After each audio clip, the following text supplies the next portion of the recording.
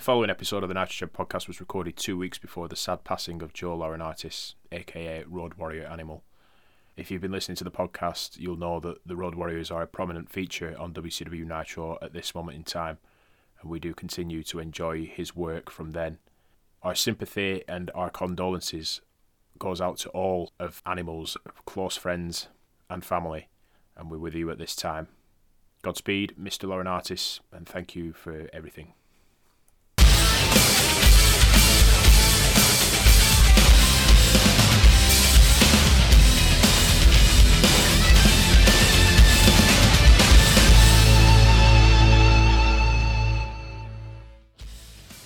What's going on, peeps? It's your favourite boys here once again, bringing you another episode of the Nitrogen podcast here. It's Marcus Alexander Bagwell and Das Dropkick Kid. I was trying something different then and I fucked it up. Nice try. Of course, it's Marvellous Mark Ashworth and it's Das Acton Kid Brian Bradshaw. Why is Das Acton Kid Brian Bradshaw so much easier to say than Das Dropkick Kid Scotty Riggs? I have no idea. No idea. I thought you were just going to go with my Twitter name. Not my handle. My handle's still the same. My actual Twitter name. Because I've entered this fantasy football thing at work, and I've called my team the Dangerous Alliance, because they call me Dangerous Brian at work. So I'd actually changed my Twitter name to Bright A Dangerously. Wow, okay. I'd not even seen that, to be honest. I've literally very briefly been on Twitter today, just for one tweet, and that was it. Yeah, so there you go. You could always use that. Well, we'll go with that one then. I'll try and remember it for next time. Yeah. How are you, Brian? I'm not too bad. How are you? I'm tired. A lot of shit's going on at work, and I might be getting furloughed again. But you know, it's just the usual stuff. Yeah, we'll be all right. We always swim through these sorts of things and come out the other side. Yeah. Hopefully no more technical issues on your side. There's certainly going to be no more on my side, at least hopefully for a very long time. Rest assured, guys, I've got a brand new PC. So the days of my computer starting up and whirring and no picture coming up on the screen are over. We've had quite a few panic attacks with me and Mark in regards to that. Let's just say. Yeah. But as we've been told before, if we don't have technical difficulties, then we're not real podcasters, really, are we? So we're not, yes. So, yeah. So, we're... obviously, this is going to be a bit of a change-up because me, being me, I managed to cock up the formatting that we were going to do for these shows for. And basically, we've ended up with a Nitro, a pay-per-view, and a Nitro. So what we're going to do today is we're going to cover the Nitro, which is Nitro number 28 from Chattanooga in Tennessee. And then what we're going to do is going to watch the main event of Uncensored, whatever that might be, because there's some details in this coverage for Nitro 28. And then we're going to cover Nitro 29, and we're going to try and fly through it as fairly speedy as possible, with as much detail as possible. And a lot of fun as well, because, oh boy, there's a lot in this that got us hot. Ain't that right, Brian? Oh, yes. Speaking of flying through it, we're actually quite lucky that this episode goes straight into the fucking action. Yes. I think this is the fastest start to an episode of Nitro there has been yet. Yeah, I really liked it. Again, that unpredictability and just boom, straight in your face. And you can't get any bigger than the Giant and Loch Ness brawling in the entranceway as the commentators, they're not even ready to, start the show or anything like that. I'm just chuckling to myself because I said fast start, and then the two people you see is fucking the Giant and Loch Ness, probably two of the slowest wrestlers on the roster. One of the things that I do miss about the WWE Network is the ability to speed things up and slow things down. So like play things at a faster pace. Now, if you could have sped this up by about 25%, you might have actually had normal, strikes, sort of like a normal speed of strikes and kicks and whatever else they were doing to each other. Speed it up 100%. We'll get a cruiserweight. We get a cruiserweight match between two fucking super heavyweights. Yeah. As Brian says, these guys are just not messing about, just fighting with each other, brawling in the entranceway. And Lex Luger's music starts up, and he's coming out holding his titles aloft, and he gets to the bottom of the ramp and just pauses while his pyro's going off, and these two just carry on fighting. Like, it's almost as if they can't hear anything, they can't see anything, they both got tunnel vision for each other, although primarily the Giant is completely obliterating Loch Ness here. Loch Ness is he's getting no offence in whatsoever. I absolutely loved Lex Luger here. Just a bravado. He just comes out, he just looks over, and he just does his fucking pause and looks over again and just walks past them like just. It's just background noise. Yeah, just fucking brilliant. Honestly, you're gonna get a few compliments of Lex Luger in these couple of episodes. You are, for me as well. You are, yeah. I'm glad we're on the same wavelength because I don't want to feel like a fucking idiot for praising this guy. No, definitely not. They've found something with Lex now. They've for all the slagging off that we've done, maybe about the creative and about Lex, we've actually gone down an avenue that really suits him. But we're going to go into more detail as this goes on. And it starts right now, actually, because Lex is going to get into the ring and he's going to demand that the referee ring the bell for the match, which is supposed to be Lex Luger versus Loch Ness for the television title. The referee complies with it and proceeds to count out Loch Ness while Lex is just flexing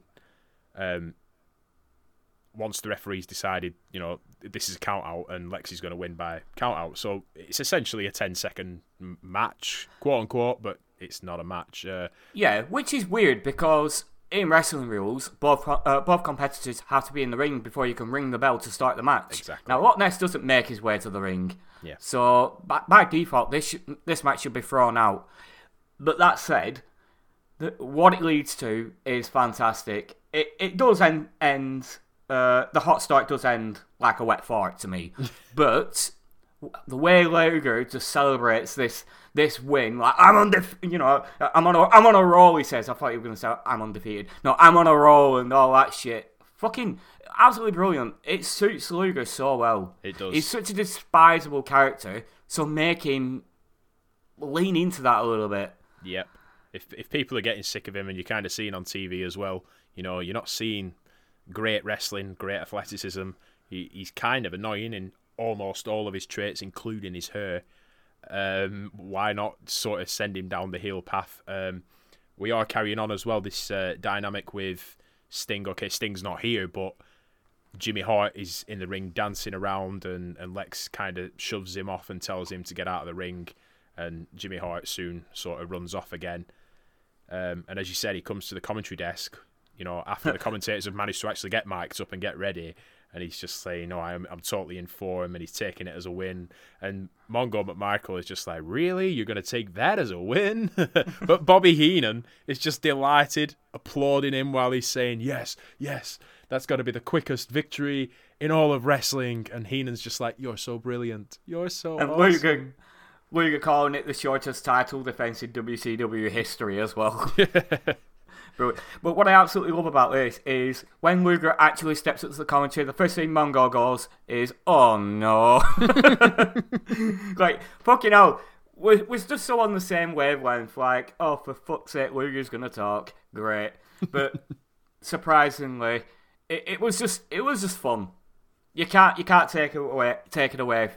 It was just a fun little segment. It was. Of course, in WCW's world, it was meant to be a full-length match that was supposed to go on for a few minutes, but it didn't. So Bischoff says that there's a standby match between the Steiners and Public Enemy, and that we've not to go anywhere as we go to a break. And once we come back from that break, Hulk Hogan and Macho Man Randy Savage come out, and I'm instantly like, hang on a minute, did Bischoff just say there was going to be another match, a standby match? So for a change, it's not Mean Gene Okerlund. It's Tony Schiavone who's actually doing the interviewing for Mean Gene Okerlund, who was apparently ill at this point. Although, oh dear, it's debatable whether or not he was. I'm sure I heard somewhere that he was negotiating a new contract here, but he was actually saying to WCW, "Well, you do realise I can go back to WWF," and WCW was sort of going, "Yeah, okay then, go for it." So they were kind of calling his bluff a little bit. My timeline could be wrong there, but I'm pretty sure I've heard it. And that explains his absence here. Yeah, I've heard that as well. It kind of sounds like a Mean Gene thing to do. I think they said that they had a 1-900 number up in the WWF, but they had another guy doing it, and WCW were fairly confident that they weren't going to replace this other guy with Gene Okerlund. because the other guy was actually doing a fairly decent job. So there you go. So Schiavone introduces the Mega Powers, calls them the Mega Powers as well, which perplexed me. I don't know about you, Brian, but this... Yep. It's very weird that they're going with the Mega Powers name. I thought that would have been a WWF trademark. Maybe Hulk Hogan or Savage, or both of them, have ownership of it here. I don't know, but this is the first time they even referred to them as such. Yeah, it's so much easier in today's society, in today's world. Look at Cody Rhodes, a prime example. All you need to do is just go on the internet and see if the trademark's there, and then that's it. You find out, yep, it's owned by the WWE. No, it's not owned by the WWE. Back in 1996, it was a little bit harder to come by. You know, you had to go through a solicitor or a lawyer, as they call it over there, who'd have to then talk to another lawyer, who'd then have to go to, like, some sort of library of trademarks or whatever. I don't know. There must have been so much legwork for that sort of stuff. That must have been why court cases took so long when it came to trademarks and stuff. But in this day and age, it's as simple as that. You Google it, you find out who owns it, job done. It's a 30-second job. Yep, pretty much. But speaking of trademarks here, I'm going to go out on a limb and say that Macho Man is looking more McDonald's than anything. Yes, that's what I put down. I'm digging it. I still can't do the proper impression, but... I've got to segue a little bit. The ending of the last podcast. I don't know if you've listened back to it or if you've just skipped to the end or anything like that. And I'm surprised we've had absolutely no feedback on it whatsoever. But I have listened back. Obviously, I don't do it for egotistical reasons. I do it to make sure there's no errors. So I listened back to it and I kept your impression in. And the theme at the end, it stops just as you go, but then you start choking. Oh, for fuck's sake. And I'm just pissing myself laughing in background that I said that's staying in. And then you obviously you finish it with like fantastic. But yeah, just the music cutting off at the exact time and oh mate, honestly, you've got to hear it. See, what you guys don't realise is that this podcast isn't for your entertainment. It's just a long haul rib on me. This is what I have to deal with, guys. By the time we've finished all this, there's just going to be a compilation of all these fucking ribs that he's pulled on me. Got fucking Owen Hart on the other side here. Oh, wow. Okay. He was known for his ribs. He was known as he was the greatest ribber in wrestling, apparently, wasn't he? Yeah. So let's get back to this Nitro, shall we? Hogan says that they have the upper hand and predicts the same momentum at the pay-per-view that they've had from the two previous matches, which have been 6-man tag team matches, which both Hogan and Macho have been on the winning side for. Hogan got the win in both of them as well, I think. I can't remember. Yeah, I think he pinned Flair in the dog strap match thing, whatever. I can't remember the first one now. You don't really want to remember them. You don't want to watch them, folks. That's what we're here for. That's basically where I'm at. I'm not even going to bother looking back into my notes because I've still got them. I'm just like, no, fuck it. I don't want to remember those two matches. Just can we move on, please? Yeah. The good thing is at least on these Nitros there isn't going to be a 6-man tag involving the same fucking competitors for fucking 2 weeks in a row. No, unfortunately, we're just going to get a whole different kind of clusterfuck. Hogan then tells Macho to call him the dirtiest player in the game. Had a cheap shot there at Ric Flair. Macho made me completely forget about everything that he said once he'd said the words nitroglycerin style in a little while. Yes. Yeah. Yeah. I don't thank know. you. I can't remember it. I honestly cannot remember, and I didn't rewind it.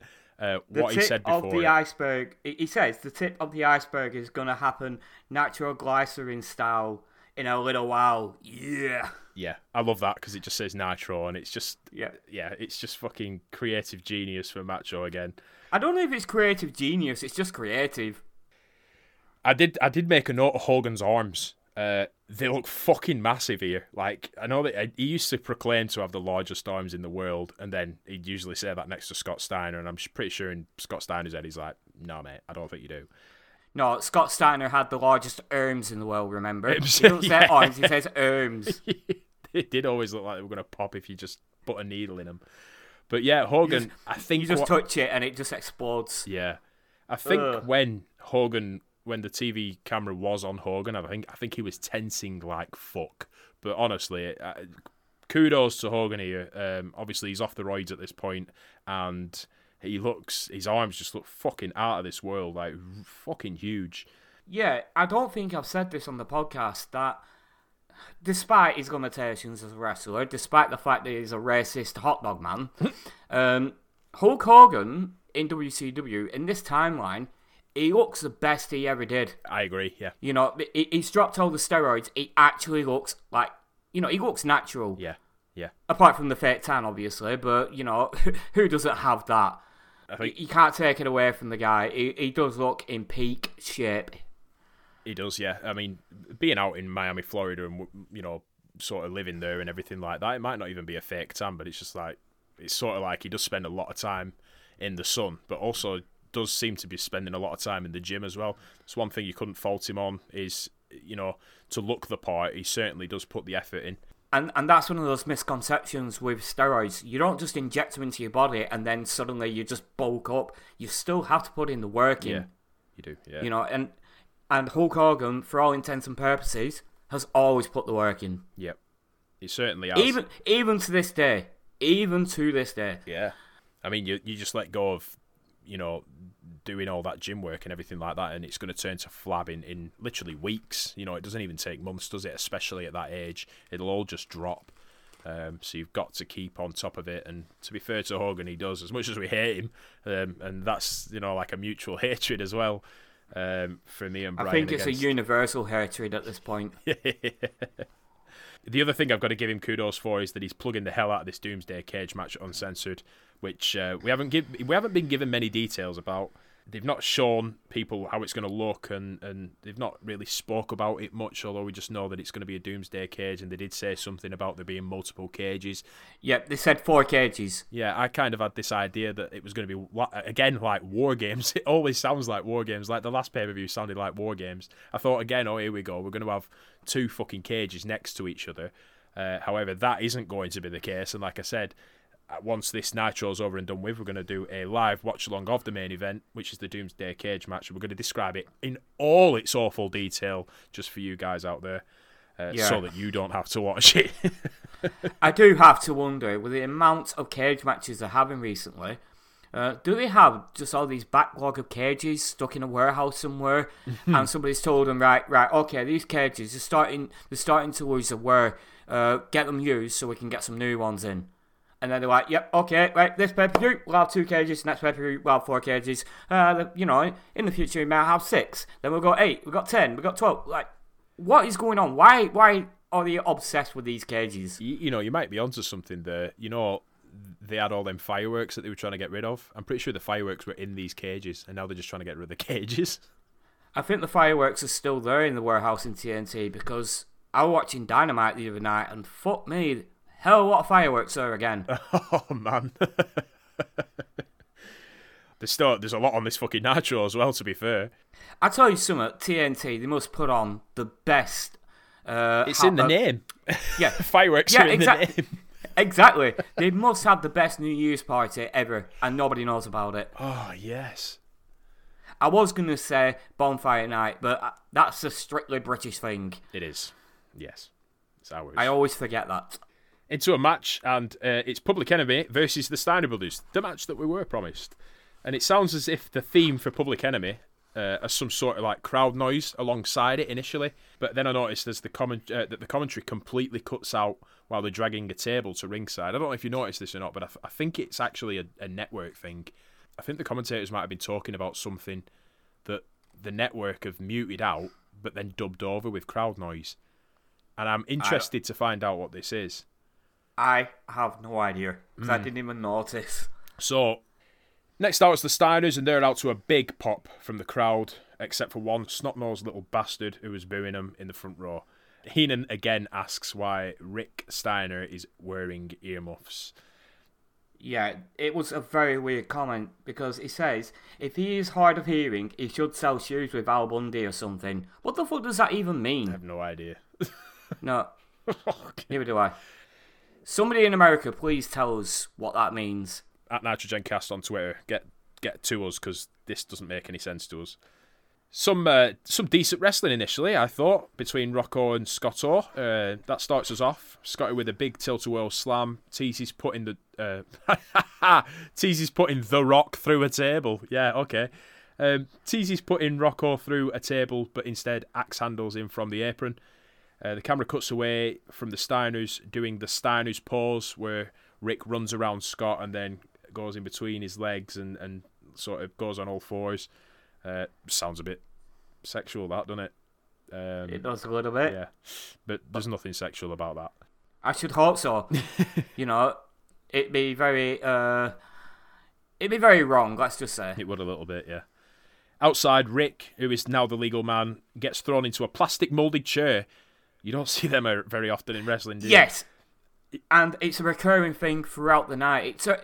I thought, are you in like a school gym here? They got these kiddie, what you'd find in a kid's school, what we call a primary school, what in America we call an elementary school. It looks like something like that, and it turns out the crowd is sitting on them. Oh, I didn't notice the crowd was sitting on them. I thought it was just the same one, and I did detail I've detailed every time it comes up. Yeah, but I did think it was the same one. I thought maybe one of the ring girls were sitting on it, or Dave Penzer or something like that. Yeah, later on, a certain guy that comes in, he grabs one from the crowd. Oh, okay. I must have missed that. Yeah. I'm not spoiling who that guy is. No, not yet. Rick gets thrown into the plastic moulded chair by Rocco, who is also a legal man now. Back in the ring, there's a moonsault attempt which connects with a headbutt, not necessarily the body. A DDT straight after, which I found bizarre. You've just moonsaulted somebody, pick them up to DDT them. If they're on the mat, keep them on the mat. That's my kind of psychology behind that. But instead, he picks him up to do a DDT to him. Yeah, it's a public enemy. They don't have in-ring psychology. No, not really. There's a splash attempt, but Rick slams him down to the mat to reverse it. Scott is in now, gives a big fisherman suplex off the top rope, which was fucking really sweet, to Rocco. But Rocco recovers, attempts a moonsault off the rope and almost misses it. And if it weren't for Scott saving it, it would have looked atrocious. Bischoff announces during this match that the Cruiserweight title tournament will be done over the 2 continents, whilst saying that now Sting and Booker T are going to have to take on Hawk and Animal in the Chicago Street Fight at Uncensored because of Jimmy Hart and Lex Luger. Doesn't really go into much detail other than what we already know from the beginning of Nitro. He also mentions the breaking news, and this actually did break during the episode of Nitro, that Dennis Rodman had been handed a 6-game ban from the NBA and a $20,000 fine for headbutting a referee in an NBA game. So Eric Bischoff didn't go into this detail, but I had a quick Google to see what had happened, and he headbutted a referee in an NBA game for the Chicago Bears, to which he actually received a $221,000 fine because of his salary. So it's like a percentage fine type thing because he's on more than £200,000 a year. So he got into quite a little bit of bother there. A fine example of how live is once again working in WCW's favour, which as opposed to WWF, which is still taped. Obviously able to offer tidbits of information like this while the show is on, but it also helps that Rodman actually appeared at WCW Bash at the Beach 1995 to stop Kevin Sullivan and Zodiac from getting in the cage while Hogan and Vader fought for the world title. Yeah, I was really confused. I was trying to deduce why they were actually talking about this, and I know that Dennis Rodman does appear in WCW later on. I didn't know he had an appearance beforehand. Yeah. But the way I thought it, what I thought was in present day, TNT have the rights to the NBA. Yeah. So I was thinking that, okay, back in the day, they must have had those rights, and it was just kind of like cross-platforming. Cross-promoting, should I say. It would have made sense, but as you obviously didn't know that he appeared at Bash at the Beach 1995, he was actually in a promo with Hogan after that. I'm presuming him and Hogan were fairly tight from that point onwards. The Bash at the Beach 1995 pay-per-view was actually at the same time when they did the whole filming for the Baywatch episode, because the Baywatch episode was actually called Baywatch Bash at the Beach. That was the title of the episode. Ah. So there was actually some of the Baywatch folks were in the crowd at Bash at the Beach as well, which was also on a beach and was a completely free pay-per-view for anybody to turn up, and there was nearly 10,000 people showed up for it. Obviously, it's Fucking free, hell. so We do have to watch that Baywatch episode. We have to find it and watch it. I think so, yeah. The other thing that I want to mention to you actually as well, been catching up on my podcasts, particularly 83 Weeks, and we didn't... So one thing that we haven't mentioned at all is ticket prices to these Nitros. And they've just detailed the second Nitro. So the first Nitro that goes up against WWF Raw, because obviously the first Nitro was unopposed. So the second Nitro, the ticket prices were $5 and $10. Wow. It's fucking incredible, that, innit? Now look at the prices. Like, obviously we can only go off the kind of prices that we pay when they come to the UK and everything like that. But boy, they ain't cheap. God Lord. You think $10 now in an exchange rate is probably £8? Yeah, something like that. Yeah, and you should be... I mean, if WWE SmackDown comes down here to Manchester or whatever, you've got to be paying 80, 90 to try and get ringside, maybe even more than that. I'm not entirely sure. Johnny Grunge is in now and gets the upper hand initially, but Scott gets the advantage while Rick Steiner finds himself on a table. Rocco goes over the top rope for a senton attempt through the table, but there's no Rick Steiner to connect with. Scotty gets Grunge up in an electric chair style, and Rick gets a huge bulldog off the top rope, and it's going to be a pin and a win for the Steiner brothers. And Scott looks directly into the camera straight after and says that Hawk and Animal now have big, big problems. Looking forward to seeing Hawk and Animal versus the Steiners again. Yeah, I am as well. That was a big highlight from the last podcast. Oh, yes. And this match, we've glossed over it a little bit. It weren't that bad a match either. It weren't. And we've got to give credit to the Public Enemy because they did stand toe-to-toe with the Steiners. You know, the first move in the match was a tilt-a-whirl attempt by Scott Steiner, and Rocco Rock somehow out of nowhere reverses with an arm drag. Like, yeah, I've never seen them... I can't really say I've seen much of Public Enemy. You know, I just heard that they're trash, and what we've seen of them as being, well, trash. But they were really good in this match. They were. I think the Steiners were directing traffic here, to be honest, so that they could have a little bit more of a technical match rather than what Public Enemy are known for. Obviously, we've got the table at ringside, so sooner or later we all knew that was going to come into play. Yeah. But I do think Steiners were directing traffic. But as you said, Public Enemy have followed instruction perfectly here, in my opinion. Yeah. Very decent match, yeah. And a couple of weeks ago, we were having a chat about estate agents in wrestling. Rick Steiner. Yeah. He's another one. He is. That's his main thing now. The one thing... just something I found out the other day. Yeah, I've had him. I have his phone number in my phone. Because... How have you never told me this? I've never met him. Okay. So it's just one of them things, really. If I ever need a property in America, I'm just going to call him up, or call up Dave Penzer, because he does that sort of stuff as well. Yeah, got Scott Steiner's number, have you? I should fucking hope not. No. Just in theory, if you was to ring Scott Steiner and you didn't get an answer and it went straight to voicemail, what would his voicemail message sound like? You got a 33 and a third % chance of me picking up the phone while you're leaving a message. I don't know. Please leave that in. Next up, fuck. Arn Anderson with Woman versus Booty the Boring Beefcake. Arn and Woman look great. Booty looking like the Yeti, actually, with this fucking get-up that's just shit. I actually said he looks like Billy Zabka from Karate Kid. Oh, good shout. Yeah. Yeah, with the hair, the eyes, you know. Obviously, Billy Zabka wore black and he wears white. He's a Poundland Billy Zabka. He's a bleached. Yes. It's announced on commentary that Booty will face DDP at Uncensored, and if he defeats him, DDP loses, and you might have heard this before, DDP loses $6 million, and Kimberly... Now, where have I heard this before? So we're rehashing a storyline from 4 weeks ago. Great. But it is stipulated that if DDP loses, he also loses his employment contract with WCW as well. So there is a little bit more added to it. Right, so I've got to ask. Johnny B. Bad, no longer part of the roster. Was it in the pre-match contract with DDP that if he leaves anytime soon, he has to give back the money to DDP and the services of Kimberly Page? Well, I mean, that would make sense. You could play that in. Yeah. Other Other than that, he must have won another lottery draw. yeah.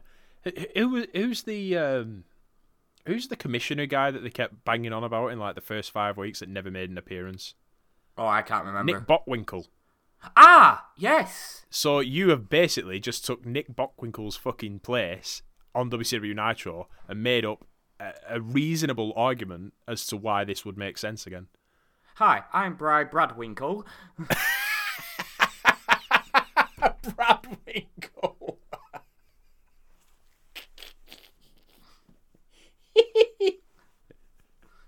Man, you're going to be changing your name on Twitter every week, I tell you. Oh, fucking hell. Other matches that are announced for Uncensored during this entrance/match is that Eddie Guerrero is going to take on Conan for the United States title. Sting and Booker T, again, we're told that Sting and Booker T will face off against Hawk and Animal Uncensored. It's also announced that Medusa is going to face off against Colonel Robert Parker to close off that storyline nice and early. The Giant will face off against Loch Ness. And now it's Hogan and Macho Man to face the Horseman Dungeon hybrid faction, which will be affectionately known as, the Alliance to End Hulkamania. I think that's what they were calling themselves. Yeah, very cumbersome name. And so that's changed from last week when it was just going to be Hogan.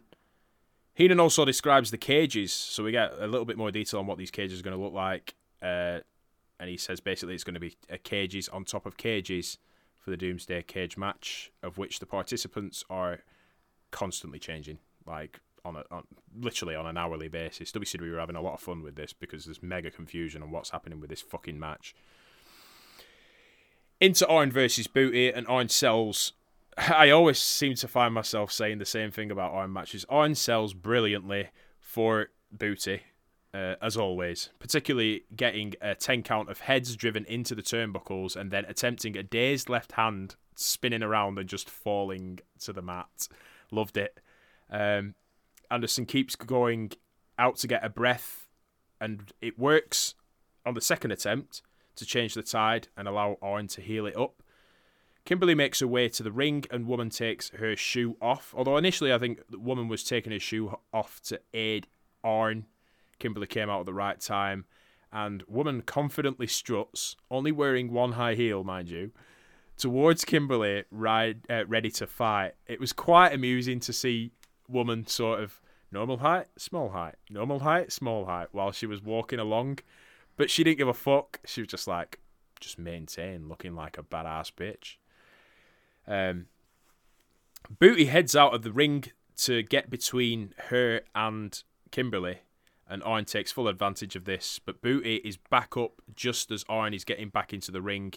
He bounces off the ropes with a high knee to Arn's head, and he gets the pinfall from this to a good pop from a crowd that's actually sat down through most of this match. What were your thoughts on that one? Who fucking gives a shit? Oh, there you go. Yeah, the Booty Man. The booty man, as what Hulk Hogan called him, beat Arn Anderson and cleanly on Nitro. Yeah. Yeah, Really? the highlight of this is Woman again. Yeah. I mean, and you're having to reach for that highlight. It's the Booty Man versus Arn Anderson. Can we just get rid of this guy, please? I hope it comes sooner rather than later. I really do. Send it back to WWF. Next up, we're going to see the Road Warriors. Send him back to the fucking train station in Boston so he can get fucking arrested for potentially having anthrax in his suitcase when it's actually cocaine. You told me that story. I couldn't fucking believe it. My God, what a fucking...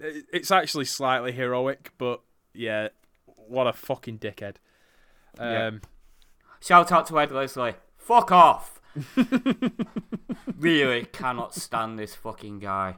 I mean, I actually made a point of this. I actually screen capped his entrance on my phone because I was watching this on my phone, and I put it on Twitter, and I asked, "What the fuck is he doing? What is that entrance? It looks like he's trying to dance and jive, but he's not. Yeah. It kind of just looks like he's having an epileptic fit while standing up." There's just nothing about this guy. There's no redeeming qualities about him. No. And I'll tell you what, from what you've just said, he should be very careful because you never know. Disco Inferno might take exceptions to that. Ooh! Oh, why? Next up, the Road Warriors are going to face off against the Steiner Brothers, according to an excited Eric Bischoff. But I actually thought that on the TV, they look like the Nasty Boys. Yeah, I was going to say, I heard that, and I'm like, okay, what happened there then? Yeah. Did WCW have really good catering at this point? So after that match, fucking Rick and Scott are like, "Man, we're hungry," and just fucking ate whole catering, then came back out, like packing fucking weight. Like, that my mind just went away straight away because obviously it's the Nasty Boys, and who gives a fuck about the Nasty Boys? I completely agree. And also, going back to the 83 Weeks episode from this week, I'm pretty sure that Bischoff did say that they had really good catering in WCW. So, just to put that out there. But nobody gets anywhere near it because the Nasty Boys have eaten it all. Yeah, so that's why all these fucking random fuckers are jumping from WWE to WCW. WWE at this point are having hand sandwiches for catering. Yeah, in WCW. No water. I wonder if that was actually a selling point. Like, oh, you've got hand sandwiches and water. We've got beef bourguignon. Come on over. Like, come over here. We'll feed you. Yeah. The Road Warriors are going to come out here, and they're still massively over, which is great to see. But they are supposed to be the heels. We brawl straight to a break. We see an advert for Uncensored that should carry a flash warning for epilepsy sufferers. So that's what happened. Bootsy Man actually saw this advert before it came out. It was still selling the effects. Yeah, maybe. Yeah, they ain't dance moves. They are definite spasms, aren't they? We come back from the break / nauseatingly fit-inducing advert for Uncensored.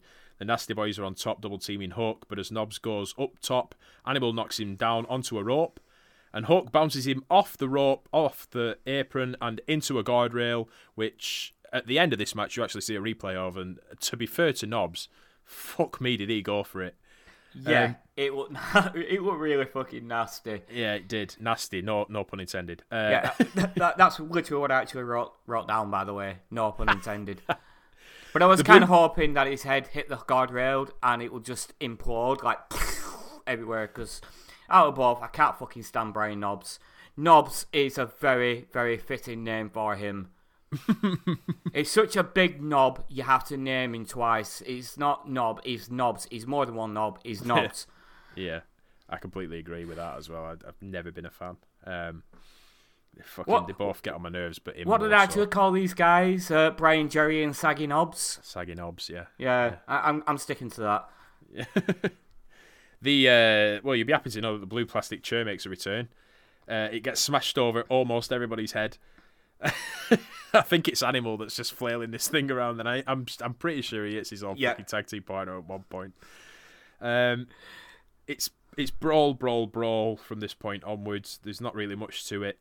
Hawk looks uninterested when he's in the corner. He doesn't look like he's interested in selling for Knobbs, who's making a comeback out of the corner, which is pretty funny to see. Animal with a huge power slam as Knobbs comes off the rope. Match loses any sort of structure when the people actually start forgetting where they are meant to be. It's almost as if they don't know where the fuck, where the finish has gone, who's supposed to be in the ring or whatever. But luckily the Steiners are going to come out and they're going to just twat the Nasties who have come out to meet them. Twat the Nasties, that's the name of my new concept album. Brian Botwinkle with Twat the nasties. Hey, Brad Winkle, not Bockwinkel. Come on. Sorry. Bockwinkel's not a very easy thing to say either. I don't even know why. Brad Winkle sounds easier to say. Anyway, yeah, no. I look forward to the title track from. Doesn't Brad Winkle sound like somebody from the Goonies or something? Doesn't it? Yeah, it does. While this brawl's happening, Animal manages to get a cheap shot with a spike on Brian Knobbs in the ring, and it's a 3 count for Animal, again using the sneaky heely tactics. Hawk has the plastic chair again, and he's hitting the Steiners in the head with him, but they ain't going down for it. Yeah, they're tough fuckers. I love this chair. Oh, man.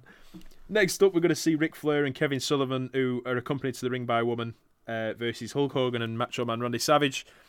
And as the heel two are coming out, woman's carrying the big gold belt on her shoulder for the champ, while her husband walks behind them both, which is just still perplexes me.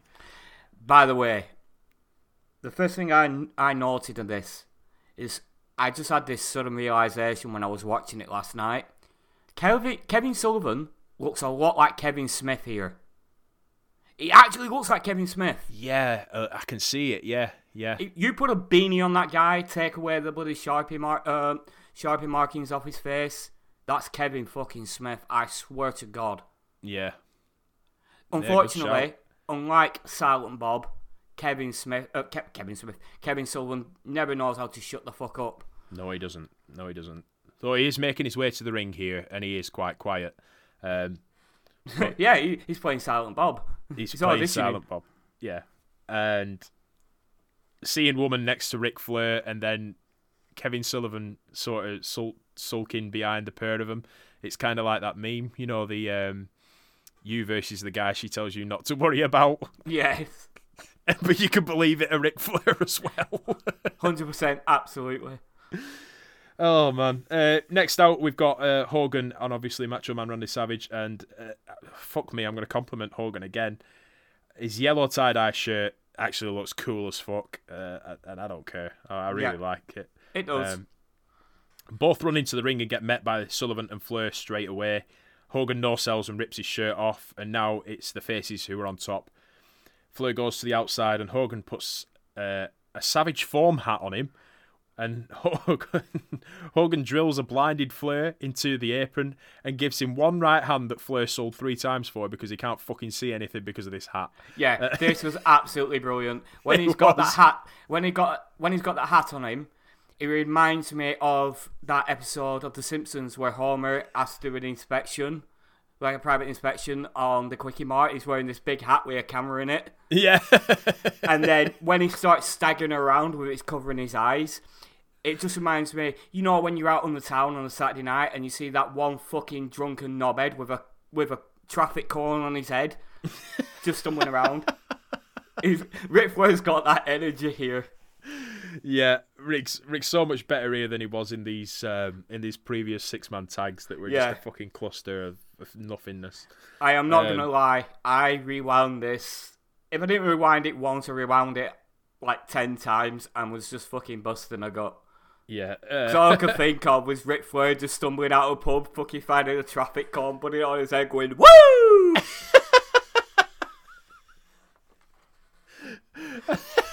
And the way that he's fucking he's selling these punches is the way that he'd sway after fucking 20 tequila slammers. Oh man, I got to get a gif of that. Him just getting punched by Hogan once, but selling 3 times. So do. Good. Please fucking do. Oh man, I'm actually fucking crying right now. It's so much fun. It is. It's just brilliant. I don't even think it's meant to be advertently funny. I think it's accidentally funny. Ric Flair, he tends to have these things, like these moments where it's meant to be dead serious, but it's Ric fucking Flair, and it's just so not. Yeah. Oh god, it reminds me like when he's hitting himself in the face. I think he was either facing Randy Orton or Triple H. He was challenging one or the other into a cage match, and he's just shouting, "I want that SOP in a cage, in a cage." In a cage, and he's fucking having a fit in the ring, bashing himself in the head, and he busts himself open, and it's meant to be this really serious, red-hot feud, but it just descends into fucking anarchy because of this one promo, and it's the fucking best, and I can't find it anywhere. Oh, man. If I can remember the actual date of the episode of Raw where he does this, I will find it, record it, and put it on Twitter. But, so if anybody out there knows, please let me know. But yeah, I'm pretty sure he's facing Triple H. Right. Another gold nugget from Ric Flair. Just harking back to the one in the last episode of the podcast, or the episode before, where he's gone to the commentary desk and put the headset on, and he's going, "Hello, hello," and then the headset just falls apart in his hands. Man, he's not. I forgot about that. Oh my god. He's inadvertently funny. I don't even think it's meant to be funny. He's a nightmare, because how are you supposed to advance a serious storyline when he's doing stuff like this? God, this poor guy has been married and divorced so many times. Can you imagine the massive argument that led to their divorce? All I can imagine is his wives just fucking laughing at him. Oh, man. And then that's it. He's like, I want a divorce. A divorce. A divorce. A divorce. Woo! A divorce. Fucking hell. I'm going higher and higher pitch because I've just laughed that so fucking hard. Oh. I'm still getting my breath. Man. I completely forgot about that. God bless Ric Flair. God bless him. Oh. We really don't want to talk about the rest of this match. No, I could spend the whole podcast talking about Ric Flair, to be fair, and I have a video that I need to show you as well. It's not of Ric Flair, it's of a cartoon Ric Flair, and now's the best time ever to show it you. I think I'm going to put little bits of it on social media platforms as well while we're promoting this. Please. But it's fucking ace. It's from years and years ago. It's from when... Barack Obama wasn't even in office at this point. It was just before the election of Barack Obama. And obviously he'd appeared on WWE Raw, hadn't he? He was calling himself Barack instead of The Rock. Oh, fuck. But yeah, it's a whole Ric Flair segment thing. It's fucking brilliant. You need to see it. It's awesome. Really good. But for now, we'll concentrate on Ric Flair's current match in this Nitro episode. And... we're going to skip on a little bit because there's a bit of brawling, so we go to a split screen, which never worked well for Nitro here. It's just fucking really hard to watch. Hogan is choking. To be honest with you, most of this match is just the same spots that we've seen over and over and over in previous incarnations of this match. Well, yeah, Hogan's there, isn't it? So yeah, the rotation of people as well. You're going to end up getting very samey. Yeah. Hogan's choking Sullivan on the outside with a camera cable as the fucking referee counts to 5, as if he's going to give him a chance to break it before a disqualification. For fuck's sake. He's choking him with a fucking camera cable, Rev. You don't count to 5. You fucking DQ the cunt. Daniel Bryan did that in WWE and got fired for it. For There you go. And it wasn't even a cable, it was a tie. Oh, come on, Randy Anderson. Get your fucking house in order. This is just all over the place. As I said, it's hard to watch in split screen, especially. Flair sends Hogan out over the top rope. With the hair and the tights as they normally do, and I don't think I've ever seen Hogan before or after this moment go over the top rope like that. Flair gets a figure 4 on Macho Man. Hogan gets a figure 4 on Kevin Sullivan at the same time. Macho reverses. Sullivan does something to make the referee just fucking fall over. And he just sort of gets back up again, confused. And then Flair gets out of the figure 4 with Macho, gets up, just shoves the referee, who sells it, gets up, and shoves Ric Flair back. See, this is what I love about wrestling, is when a ref actually decides, that's it, I've had enough, and... when the wrestler gets in the face and pushes them, they push them back. Earl Hebner used to do this a lot in WWE with Triple H, and it was gold every single time. Yeah, Sullivan and Macho are brawling out on the outside of the ring now. Hogan and Flair are in the ring. The referee blocks a right hand from Hogan whilst they're fighting in the corner. Flair starts to strut for no fucking reason after Hogan starts flexing his muscles. It's getting weirder and weirder as we go on, and we're apparently just going to stick with it as the commentators say that even if Nitro goes over the 1 hour allotted time slot, we're going to stick with it. Woman gives Flair a shoe. Surprise, surprise. And it's back in Hogan's face, but Hogan presses Flair off for the pinfall. Sorry, for the resulting pinfall to Hulk up again.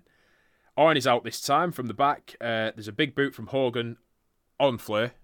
Arn grabs a leg as he bounces off the rope for the leg drop, and then Arn runs off being chased by Hulk Hogan. And would you effing believe it? Fucking Brian Pillman. That's not what I was going to say. I was going to say the blue plastic chair. But yes, Brian Pillman is out. He's climbed through the fucking crowd here. And the plastic chair has made a comeback also. Pillman looks legitimately like he's fighting Macho Man here. And Macho is legitimately looking like he's fighting Pillman. While the rest are keeping the gimmicky fighting going. Fucking Hogan goes over to Pillman and tries to rake his eyes, which Pillman fucking no-sells. Macho and Pillman end up scrapping in the ring. Macho grabs hold of Pillman's shirt while he's getting out of the ring, rips his fucking shirt. This looks fucking like as real as you can get in wrestling. This is proper work shoot. While the rest of them are just fucking pulling the punches. But these two, like, fuck me, just in this little bit made me think, holy fuck, I want to see them two at Uncensored. Let's fucking do it. And then two big bastards come out. Like, one is Bane from Batman and Robin, though Batman and Robin hadn't actually come out yet. That would be out in 1997, the film. The other one is constantly flexing his boobies. We stare down. Why do I write like that? Honestly, I need to grow up. There's a stare down with these two and a few of the Dungeon of Doom and the Four Horsemen in the ring with Hogan's team, which is obviously just Hogan and fucking Macho. I think Booty's come down at this point as well. Yeah. But who gives a fuck? No, he's so missable. Hogan and Court beat it out of the ring because they are way outnumbered. Hart is in the ring, excited. He's just like a fucking kid at Christmas that's just got a fucking bike. Flair on the mic says, do something about it to Hogan whilst he just lies down on the mat. Schiavone bravely enters the ring with these two as well as the heels. And Hart has to keep reminding the big men where the camera is and to keep flexing to make it look good on TV. Sullivan says on the mic that they are called, quote, Zed Gangster and, quote, The Final Solution. Yes. This was a fucking good idea, wasn't it? Yeah. But I've heard of it. I've never seen the guy before. You wouldn't know. You wouldn't know who was who. So you wouldn't know who the Final Solution was, and you wouldn't know who Zed Gangster was unless you know who Zeus is from the WWF film No Holds Barred. I did a bit of research, and that's when I found out that the big black guy is Zeus. Yeah. I've heard of Zeus. I've never seen him before. Jesus Christ. You look at it in his face, he actually is a legit scary guy. 400%. Yeah. The other guy, though, I mean, we are talking, obviously, Ultimate Solution is what they go with. Yeah. So I just keep calling him the other guy. The Ultimate Solution, he is just over a year away from his death. And it shows. He's huge, but he looks so unhealthy. He looks like he could have a heart attack and just die in the ring right there. He is... You can tell with a guy, like their actual frame, their actual bone structure, whether they're actually in shape or they're just out of shape and just big, or they're just carrying way too much mass. Yeah. And he is carrying way too much mass for somebody of his bone structure. It's honestly, it was quite sad to see. After looking it up and finding out, he died in August the following year, it is pretty sad to see. Because immediately when I looked at him, I'm like, yeah, he's dead. That was the first thing that entered my head. He's dead. I see. Yeah, and sorry to be bleak about it, but Yeah, it's. But fucking hell, I wouldn't mess with him. No, he was legitimately a fucking big guy. I didn't actually know that he died the following year, but I did know that he was in quite a few films, from what I remember. Bulletproof with Damon Wayans and Adam Sandler. Obviously, like I said, Bane in Batman and Robin. Apparently, he was in No Holds Barred as well. He was also in Walker, Texas Ranger with Chuck Norris, aka Andrea Pirlo. But yeah, a bit of a shame actually that, as you said, that he passed away the year after. But yeah, in his face when he was in the ring, you could kind of, I don't know, he kind of looked lethargic just from walking to the ring. Yeah. And tensing. It's a shame, but he's not going to be long. Yeah, the idea of the final solution was a really fucking stupid idea as well. I actually wonder if Alex Wright said anything about that when they got back. But according to Wikipedia, plenty of Jewish groups did say something about it, and as you said, they ultimately changed it to the ultimate solution for Uncensored. Arn cuts a much better promo than anyone else here, but then Flair says, quote, "In closing, when we put you and Hogan in the hospital, Macho, I'll bring Elizabeth to see you after. She rides Space Mountain all night long." Woo. Man, Flair is, yeah, he might be a comedian, but he fucking knows how to cut a fucking really close to the bone promo as well. Yeah. That was my only takeaway from this, because it just seemed to be a little bit of, okay, now you talk, now I talk. And a lot of the verbiage just got lost in the shuffle. Yeah. But yeah, that was a very, very, very close to the borderline. It was. But it just adds to Ric Flair. Yeah, I can safely say that Flair and Arn are cutting way better promos than Macho and Hogan are. I don't know what's got Macho and Hogan jacked up, and the thing about Flair and Arn is that they don't repeat each other either, whereas Hogan's always saying Macho's lines. Yeah. So I'm enjoying Arn and Flair more than I am Macho and Hogan, which goes without saying, really, even though it is Macho on one side. Hogan just lets the team down when it comes to promos. We quickly go back to the comms, and Heenan is pretty excited to say that it's only one more week of Hulkamania because this lot are going to take care of business. As we go off the air, slightly overran, but not as overran as some of the other Nitros that we've covered on the Nitrogen podcast in the archives. Whew! Rating of 3.6 versus Raw's 2.9.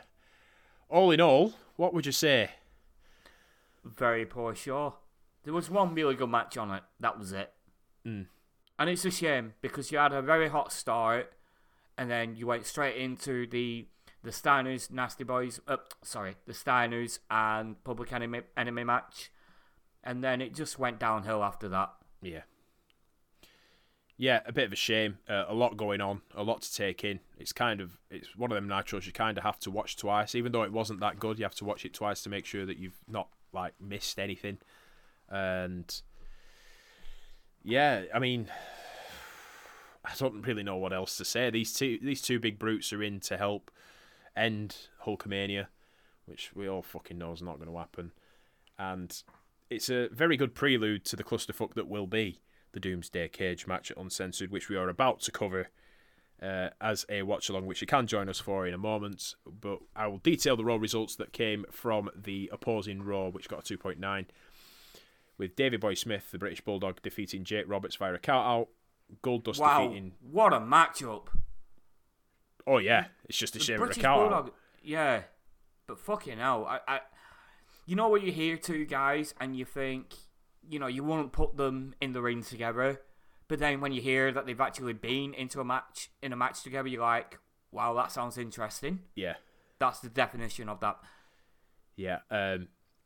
It was given just under 5 minutes as well, so it's not just it's not one of them, quickly in, quickly out sort of matches. There must have been something going on here because there was a count out as well. So unfortunately, I have no details, just the results. Goldust defeated Fatu. Diesel defeated Barry Horowitz in 2 minutes, and Bret Hart defeated Tatanka. And it's worth noting that Kevin Nash, Diesel, wiped out The Undertaker, Bret Hart, and Shawn Michaels the previous night at a house show in Madison Square Garden, even though he gave his notice that he was jumping to WCW last week. Kind of odd having you trump 3 of the main players in the WWF at this point, even though you know the guy's going to be leaving in a couple of weeks to join the opposition team. Yeah, it just sounds like a very vain attempt to keep him. Like, if you stay here, you'll get to beat The Undertaker and Bret Hart, you know. Yeah, it's not going to work, is it? Yeah, and I know that, I think it's Bruce Pritchard that says that Kevin Nash is the lowest drawing WWF champion, or is it, have I got the wrong name? I've got the wrong person saying that thing. I know somebody says it. Yeah, I don't know. It's common knowledge that somebody says it, and it seems to be widely popularised as being factual as well. But I think it's harsh from Kevin Nash's point of view that he's the lowest drawing WWF champion, especially at a point where, you know, WCW's on the rise and WWF programming is not really up to scratch. You can't put all the fucking blame on Kevin Nash, but hey ho. I can understand why they wanted to keep him round. I can understand, as you said, trying to entice him to stay. I can understand it. So, to go into Uncensored, basically what I'm going to do is I'm going to go through the results up until the main event, and then we're going to go 3, 2, 1 play, and we'll watch that along with the sound off so that you guys don't get confused. And we'll have a little bit of fun with it. So, the apparent plan a few weeks before the pay-per-view, according to Dave Meltzer, I believe this has come from, was that the Doomsday Cage was going to be Hulk Hogan versus Kevin Sullivan, Ric Flair, Arn Anderson, and Loch Ness. And then it was going to be a street fight with Lex Luger and Sting versus the Road Warriors, which we kind of knew. They've been promoting that, haven't they, for a couple of weeks, and they decided to U-turn and give Lex Luger this cowardice sort of gimmick type thing, which, to be fair, is much better. It was supposed to be Colonel Robert Parker versus Sherry Martel, but obviously Sherry Martel, as detailed in the last episode, was fired by WCW for turning up tipsy and unable to perform. Johnny B. Bad was supposed to face, you guessed it, Diamond Dallas Page.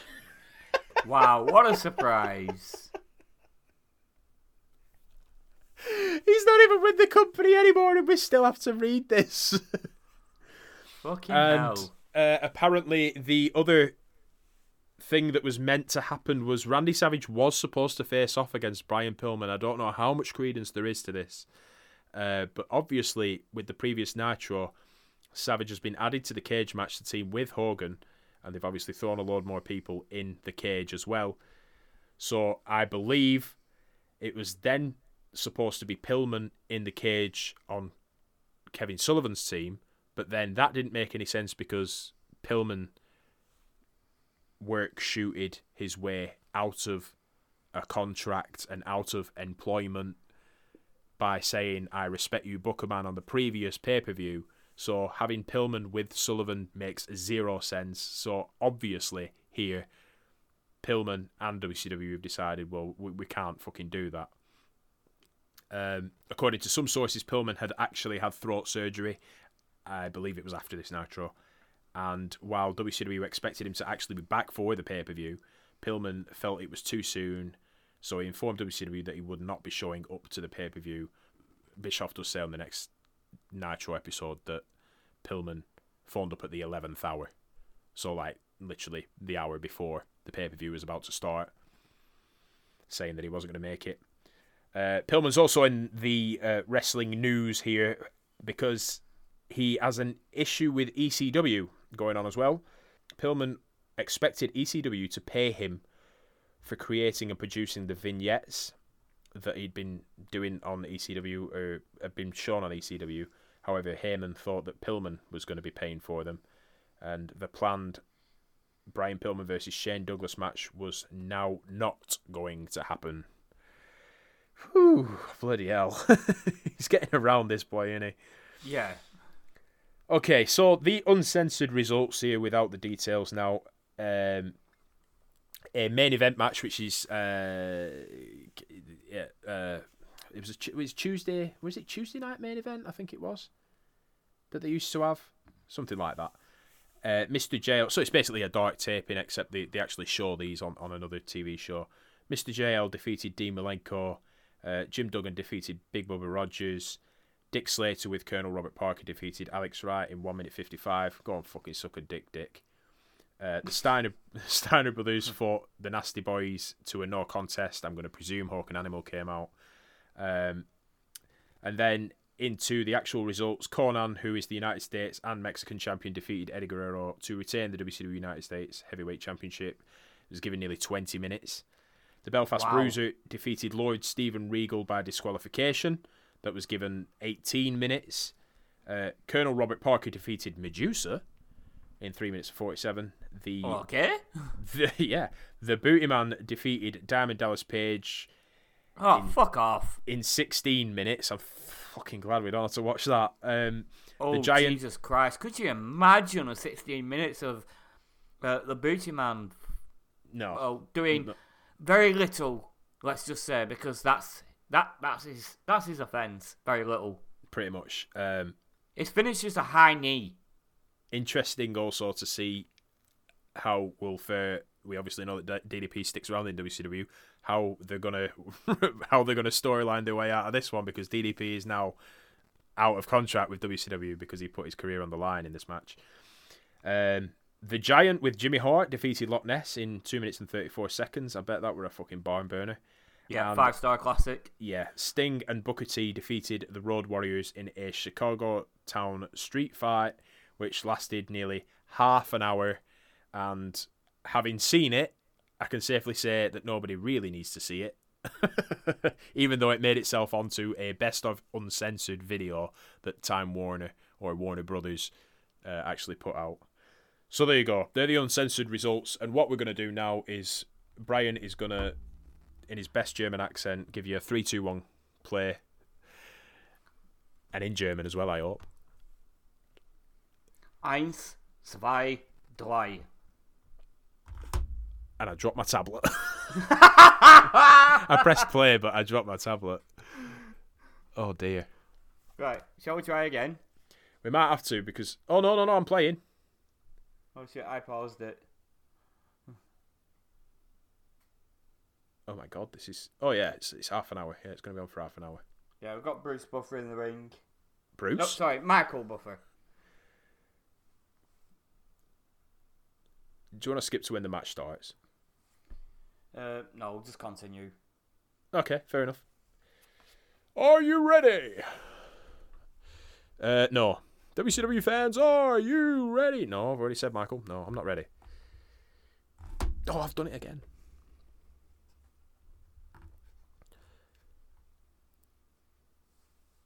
Tupelo, Mississippi. Oh my God, look at that fucking cage. Jesus fucking Christ. So, 1, 2, 3, lots of fireworks. TNT are paying for this, so why the fuck not? Erected.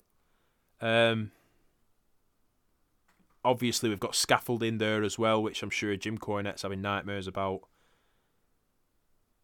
There's actually steps on the scaffolding as well.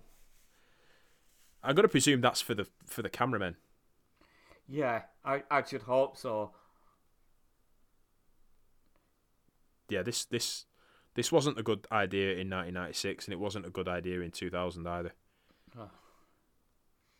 What was it that I called this? We had a text exchange the other day.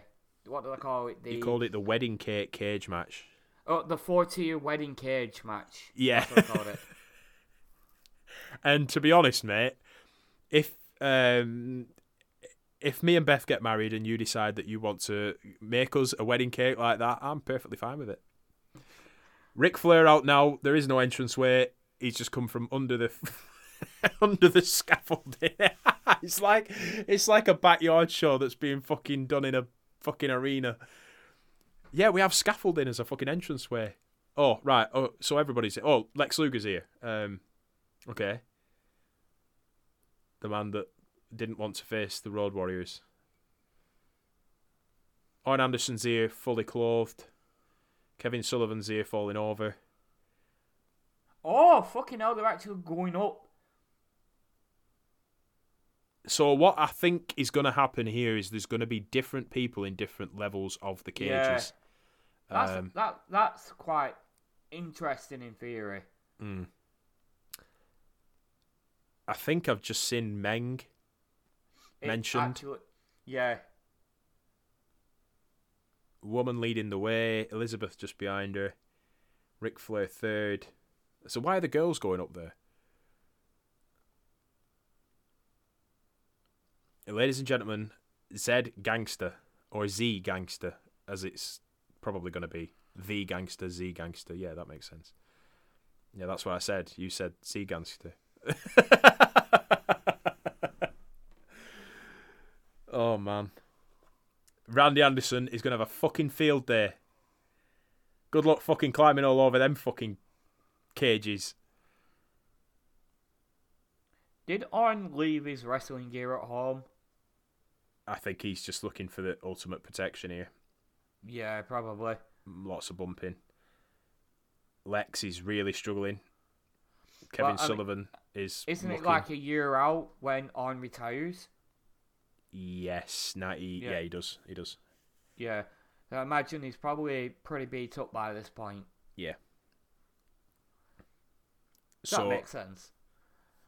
Well, yeah, I mean, you look at the long storied history of Arn Anderson, and obviously he'd been in the WWF just prior to this as well, hadn't he? With... were it Tully? No, not. Who were he with? Oh, fuck. I can't remember. It weren't Tully. I think it were another Anderson, weren't it? I don't know. I don't think it were Ollie Anderson. I can't remember. Hulk Hogan here. Right. Hulk Hogan's top actually looks like more like a... No, it was Tully Blanchard.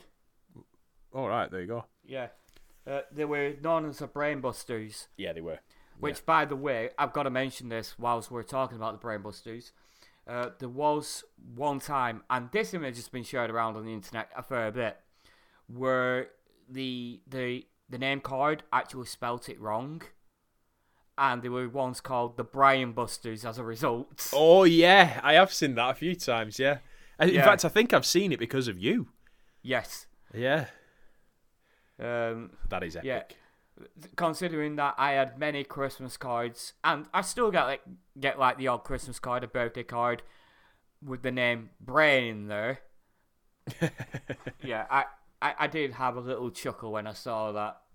Even though, at the same time, I was like, okay, the last two people on the planet I really want to bump into is Arn and Tully. Yeah, definitely. Yeah, hi, I'm Brian. Brainbuster. Or Brainbuster. Yeah. Beth's drummer, Sam, who has, as you may notice, we've got a new theme. That is Sam from Beth Blade and the Beautiful Disasters doing a drum, just doing his own fucking thing over the Nitro theme, and I fucking love it. It's ace. Thank you very much for that, Sam. Arn Anderson's gone for a kick. Hulk Hogan has raked his eyes. Okay, fair enough. So Sam's last name is Brain. And when Beth was first telling me his second name, I was like, nah, it can't be Brain. Nobody has the second name. Yeah, it is. His second name is actually Brain. I thought it was like Sam Bryan. No, it wasn't. It's Sam Brain. Yeah, it kind of reminds me of Ricky the Dragon Steamboat. His surname is actually called Richard Blood. Oh wow! Yeah, I mean, if he ever became a heel, he'd have to use his real name. Yeah, definitely. Oh, we've gone to split screen for fuck's sake. Yeah, split screen. I call it twin cam. Yeah, fucking horrible. Well, so Hogan and Macho obviously have to go through each level of this cage. These cages have been put up at the entranceway. The ring is actually still up. The crowd are around the ring, but this is in the entranceway and everybody's just looking up at this. I hope the guys in the cheap seats right at the fucking back of the arena have brought their binoculars. So Macho and Hogan have got to face off against Arn and Ric Flair to start off with. And let's just say they ain't faring well. There's a big steel girder. I'm going to call it a girder. Macho's just gone straight into it. But now Macho's going after Arn Anderson, leaving Ric Flair alone. Ric Flair is now being drilled into the same fucking girder or whatever column by Hulk Hogan, being wrapped around it. Wow, okay. Yeah, Hogan's lost his bandana as well. But he's still wearing his boob tube. So we can imagine that he's going to get busted open at somewhere in this match. I will give Hogan his due because of his skullet. When he tends to blade on the top of his head, and he always blades really well. He bleeds really well. Sometimes way too well. SummerSlam 2005. Need I say more? I don't know if you've ever seen that. I have. Oh, it's iconic. Yeah. Oh, the boob tube's been ripped off now. And here we go. He's going after him. Oh, a chop makes Hogan hulk up a little bit more. Macho is using Hogan's bandana as... Oh, no, it's his boob tube. Sorry. As a choking device on Arn Anderson. Randy Anderson is like... A choking device. I love it. I love it so much. Literal foreign object. Choking device. Yeah, these are t-shirts. oh man, the other t-shirt idea. Fuck me. Seeing as there's not really much happening here. Have you seen the new What's It's advert? No, I haven't. Oh man. I think I've seen the ending of it, and that's about it. With Gary Lineker. Yeah, I saw Gary Lineker sat in the chair. That's it. That's all I've seen of it. So it's also oh, fuck me, Sprach Zarethus, the Ric Flair theme in the background while people are eating What's-Its. Right. I don't want to call them What's-Its. I want to call them Woo-Its. So basically, we're going to have a blue shirt with the What's-Its logo on it, except there's going to be more O's. It's going to be fucking epic. And I'm going to send one to Gary Lineker. Have you tried the giant What's-Its? That's what it's advertising. Yeah. Have you tried them? No. Do so. They're fantastic. They are really fucking tasty. I know it's a very cliched thing about, wrestling fans fucking covered in Cheeto dust and all that shit, but What's-Its are the English equivalent to Cheetos. They are fucking beautiful. Mate, I don't care. I'm a fucking slut for What's-Its. I am, honestly.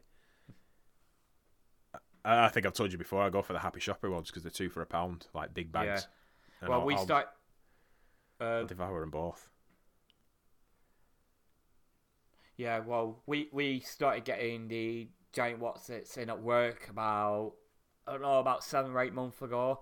They were limited edition at the time, and I think for the first 2 or 3 months, all I had for lunch was I used to get me normal lunch, but I used to get a bag of giant What's-Its every fucking lunch break at work. I became hooked on them. Yeah. Great snack. There's nothing going on in this match, by the way. We've got stereo figure 4s. Yeah, Arn Anderson giving a figure 4. I've never seen Arn Anderson give a figure 4 before. No. To be honest with you, I really wouldn't want to get a figure 4 from Arn. They're going to reverse it at the same time as well. Yeah. Wow. Okay. See, I've got the captions on, and it's a bit distracting that the black bar where the captions are underneath it, in another black bar it says Doomsday Cage Match. I mean, do we really need that there? Come on. Oh, we're away. Oh, what's that? So Rick it was like a spoon. Yeah, I'm sure it was a spoon, mate. I'm sure they'd use a spoon as a weapon. Of all the fucking kitchen utensils, we'll use a spoon, the one that'll do the least damage. Fuck off. Maybe that's the silver spoon that Ric Flair was born with in his mouth. Oh, that is not nice. That's what he said in a promo. Mate, he was an orphan. He was a oh yeah, foster child. I know. I'm talking kayfabe here. Oh right, okay. He said in a promo that he was born with a silver spoon in his mouth. Oh. Or was it a golden spoon? One or the other. I don't know. Yeah, I think it was like NWA time. Like NWA World Championship Wrestling. Oh, so like I remember them promos. Yeah, in the studio, yeah. Yeah. Women used to fucking love him there as well. Yeah, there always used to be women screaming over his promos. Okay. Chain. So Hogan's got a chain around his hand. He's made it to level 2. Flair and Orton are still in level 1. And so now Hogan and Macho have got to take care of Kevin Sullivan, Lex Luger, Barbarian, and Meng. Hogan has a chain around his hand.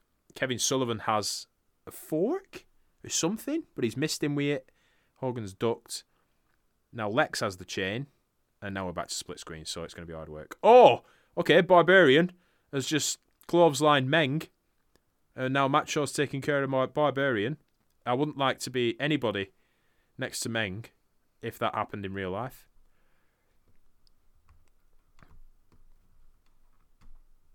I just don't see the point in the referee in this. No, I don't either. There's no structure to this. There's no scripting. There's just everybody just fucking go in here for half an hour and just fight each other. And yeah. Because mine started to buffer. Okay. I'm dead on 2:24. Play. Oh, fucking hell.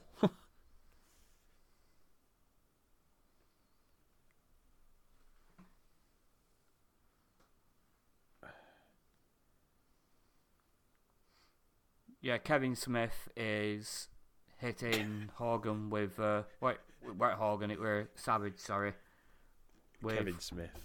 Yeah, that's just canon now. That's just kayfabe. It's Kevin Smith. Oh, so Arn's going to drop down here, although he's like the kid that just the wall's too high. I don't want to jump that far. His legs are dangling through the gap as well. This is really comical. What's he doing? Oh, Meng's helping him down now. The heels. I thought he was gonna like drop onto Meng's shoulders. It's like, okay, Daddy's got you. Oh, okay, that's actually worked out pretty well.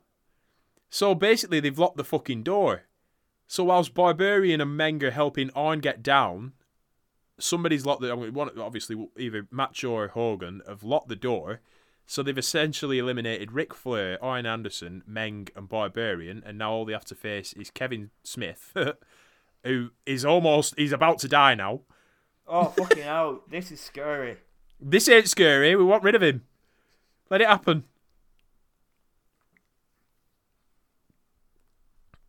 Hogan is trying to beat the fucking shit off.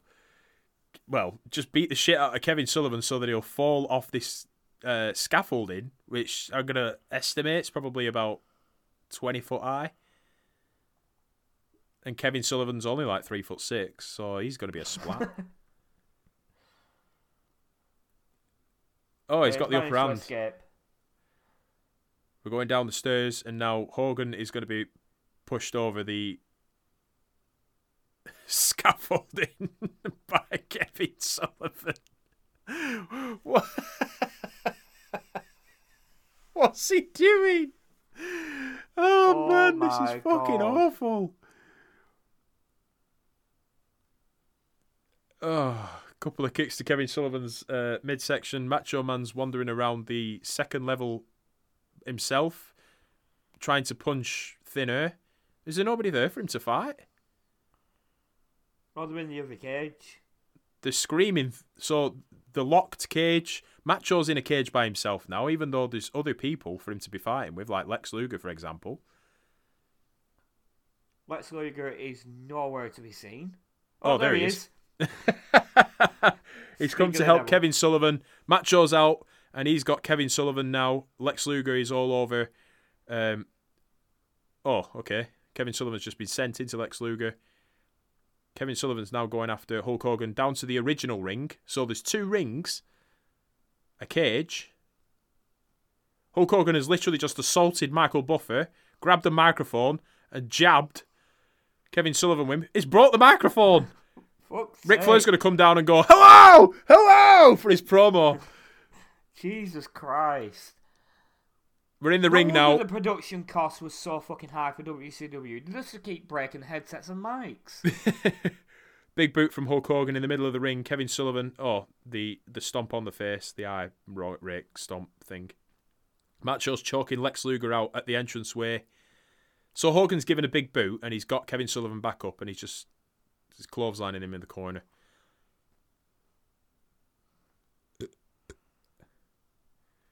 Lex back on top of Macho Man. We apologise if this commentary is a bit of a clusterfuck because this match is a bit of a clusterfuck. It's a lot of a clusterfuck. Yeah, but we're out of the cage. We're out of the cage. Hogan's deciding, okay, let's go back. He's just thrown Sullivan into the cage. Over the fucking pyrotechnic bit at the bottom. Yeah. Like, how did nobody trip over that? Hogan stalking Lex Luger. Goes for a clothesline. Fair play to Lex there. I mean, that was very last second. He had to sell something. Yeah. 2 clotheslines. Macho's now going after Kevin Sullivan. What's Macho going to do here? Oh, what's that? A rucksack. Wow, we are pulling out all the stops here. Fucking, for fuck's sake. Right, Lex selling the rucksack like it was full of fucking bricks. Oh my god. This is fucking awful. Macho into the cage now from Kevin Sullivan, just whipping him off. Meanwhile, Hogan. This is a backstage brawl on the old SmackDown games. Yeah. It's literally that. Every time they go to a different section, I'm just waiting for a loading screen to come up. Yeah, just going onto the ramp and there's a little blue arrow. Yeah. Now Hogan's going to take Lex Luger to the actual ring. Oh, I've gone back to split screen. Just fucking quit it, will you? All I can hear is like the in-ring game music for SmackDown, like.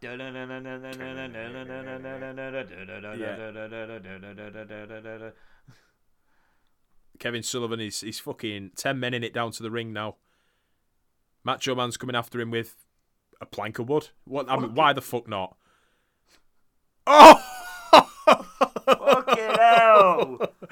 The fucking camera woman didn't sell anything. She got hit by that. Kevin Sullivan's selling like a fucking trooper. The camera woman's just like, shit, I gotta get the fuck out of here. I just got hit by wood. Oh, wow. Hell. I mean, surely, you're in a wrestling event. You've got to fucking sell it, haven't you? Oh. Why are you split screening? You can basically get all 4 people in the fucking shot here.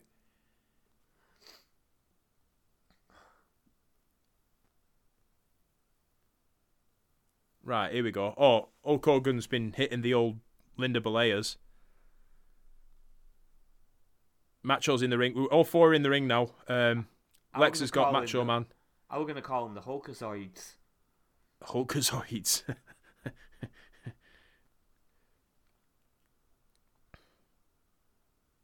Hogan to the outside, still selling the nut shot.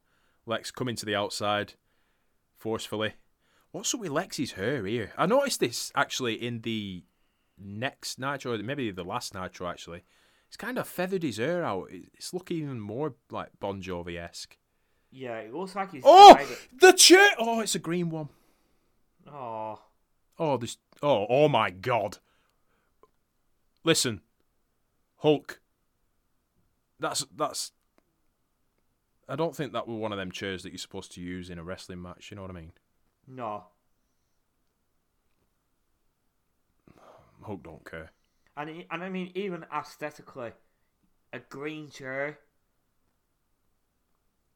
it just doesn't look right to me. No, it's not a good... Black, maybe blue, like the ring blue. But military green? Ew, no thanks. Ugh, big shot on the back of Macho there from Lex Luger. He's going to go for another one. They're back to split screen again, and Randy Anderson, for no reason at all, is lying down at the edge of the ring as they're outside. What is with this guy? Like, if he's not climbing on the ropes, he's fucking lying in the ring. He's the one that we're fucking falling over, like, in the last Nitro. What the fuck, man? Clothesline off the top of the guardrail was Macho. Lex attempting to put Hogan's head into the apron. It's reversed by Hogan. And no doubt we're going to go to split screen. Yeah, we are. What a fucking shocker. But now they're coming back, so you don't need split screen again. Yeah, all 4 people are in the both screens. It just didn't look right. And the heels are down.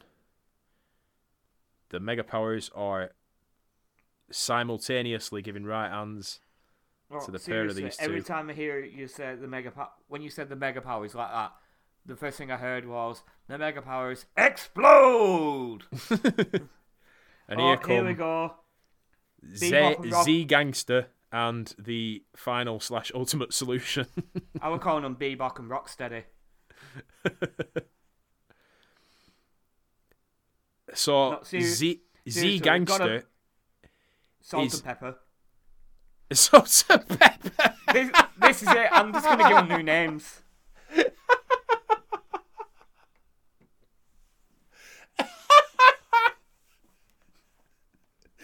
That's fucking ace. Salt and Pepper.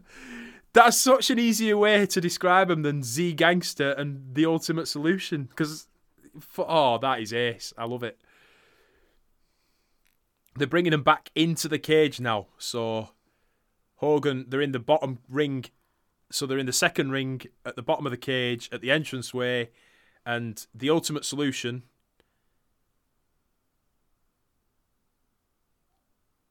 Oh, Jesus Christ.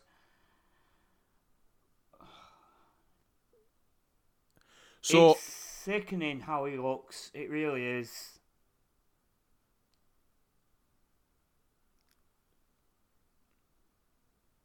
I'll tell you what he reminds me of. You know the flood in Halo? Oh, yeah, I've got to be honest, I never played Halo. Right. Any Halo fans, you'll understand this. Well, with the flood, you usually get one that's like, it bubbles up, you hit it, and it will just land to the floor, bubble up and burst. And he reminds me just of that. Exactly like that. Oh, he just looks grotesque. And it's so sad. So, Pepper... I like how you pepper. And by the way, when I said salt and pepper, I don't mean the condiments. I mean salt and pepper, the rap duo. Yeah. So Pepper would be Z Gangs. No. Yeah. No. No. See, I'm confused. No, Salt will be the Ultimate Solution. Yeah, so Pepper is Z Gangster, the one with Macho now. The guy with the wonky eye. Yeah. So, yeah, he's... I reckon he could... You know what? He could actually fix that eye if he wanted to. He could just push it. Sorry, gotta get a pun in. Come on, that was terrible. Yeah, it was a little bit. Yeah. Push it. Let's hope they don't start talking about sex. Oh, no. So Z Gangster actually has like quite a bit of history in wrestling. He was in the WWF for quite a while after the film came out. Got into a long-standing feud with Hulk Hogan because obviously Hulk Hogan won in the film. So Zeus, as he was known in the WWF, did say, I want to beat Hulk Hogan in real life. I want to face Hulk Hogan in real life, not in the films. As you can see, he's currently choking out Hulk Hogan. Once the feud was over, he got into a feud with somebody else now, and I can't think who it were. But he actually does have quite a bit of wrestling history his behind pants him. have ripped. There's a slight tear in his buttocks. Oh wow! Right down its centre. So, please take it easy, Zeus. I don't want to see your ass, mate. Sorry, Z Gangster. Sorry, Pepper. Match up top. On the top rope. He's going to use the... No, he's not. He jumps onto the Ultimate Solution, who fortunately catches him because it looked like he was going to fucking drop him. Hogan smashes him from behind. We don't need 2 cameras. We just fucking stick to 1, for fuck's sake. Oh, and Anderson's here. Oh, he's got his wrestling kit on. Okay. Oh, Ric Flair's here. So the locksmith finally arrived then, did he? And we're beating down Hulk Hogan and Macho here, 4-on-2. The Ultimate Solution's doing absolutely nothing. Just stood in the corner, having an asthma attack.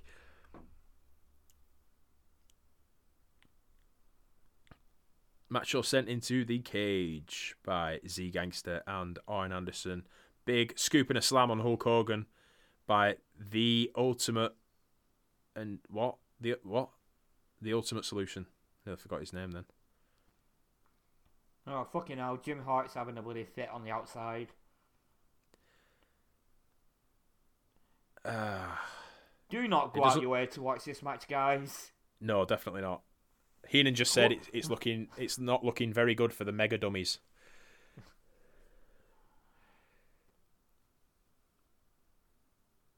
Yeah, nobody really knows what to do here, do they? We're just hitting. We're just not doing anything.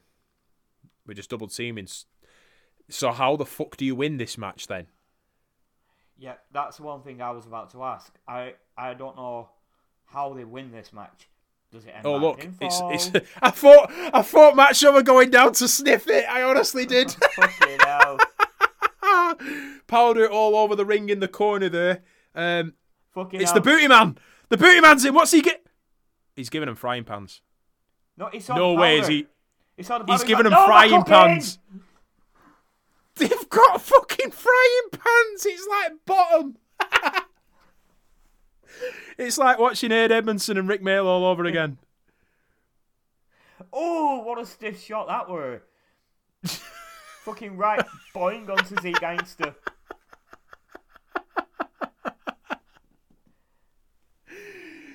Straight out of catering. That is fucking ace. That's probably the best thing that Booty Man's ever going to do in WCW. Fucking hell. Oh wait, Lex Luger's here. So he's coming in now because Hogan and Macho have got the upper hand. He runs in, takes care of... Fucking hell. Hogan sold really well for Lex there. And he's going to town on fucking Macho, man. What's Lex got there? Oh, okay. It's a glove! So it's not a coal miner's glove, is it? No. Oh! Hang on a minute. So Lex was about to hit... So Flair was holding Macho. Lex was going to hit Macho. Macho ducked. Lex apprehended himself and then decided to just hit Flair anyway. Hogan and Macho decided that we're going to leave the ring. Macho realised somebody needs to pin somebody. Macho's run back in the ring, pinned Ric Flair, and they've run back out of the ring again. The cage. And Macho and Hogan are going to win this one. And apparently justice has been served, according to the commentary team. Okay.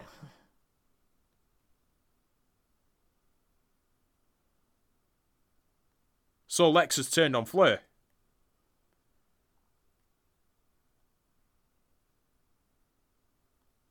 And they're just happy to let Lex leave.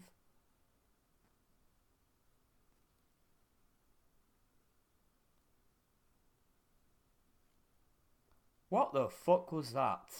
I don't know. The Ultimate Solution does not look fucking good. He looks like he's just about to fucking pass out. Unless he's just selling the powder or whatever. I don't know. Ric Flair's busted open. And he's stomping mad right now, apparently. Heenan's caught doesn't fit him. Tony Schiavone looks like he's getting married. And, well, yeah, that is it for the main event of Uncensored. Okay, I'm glad we never have to watch that again. Oh, Jesus Christ, that was rough. That was fucking awful. The only highlight was when the Booty Man, of all people, the fucking Booty Man come out with 2 frying pans. That was it. That was the highlight of that match. I never thought we'd be. I never thought we'd be saying that. So that was that. Yeah, that was that. I'm literally getting my notes up, and we'll fly into this next Nitro. It's like you're getting into the shower because you need to wash the stench off. Heenan's left. Heenan's pissed off. Heenan's gutted that Hulkamania is still going. Okay, Nitro number 29, March 25th, 1996, from Huntsville, Alabama. And Bischoff is going to... Have you still got the video on? No, I've stopped it. They've completely fucked up the credits. Right, okay. So they're just giving the first name and not the second name. So you've got stage manager, Woody, gaffer, Pat, carpenters, Moses. Moses was never... Oh, for fuck's sake. This is Steadicam, Tim. Crane cam, Rick.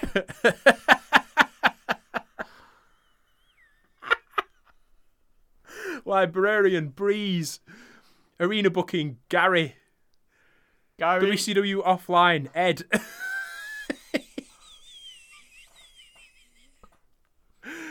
Oh God, right, okay. Oh, fucking hell. So, executive producer Tony Schiavone. Yeah, he gets a surname. Yeah. Executive producer and senior vice president Eric Bischoff. Oh my God. What, they actually got his name wrong? No, well, they put Bischoff. I just fucking said it. Oh, Eric that Bischoff. For no reason. Oh, Huntsville, Alabama, March 25th, 1996. Bischoff starts this night show announcing that there's going to be 3 title matches tonight. The fucking night after a pay-per-view, there's going to be 3 title matches on a night show. See, the tag titles, the US titles, and the world title are all going to be on the line. Now, and imagine... into a match we go.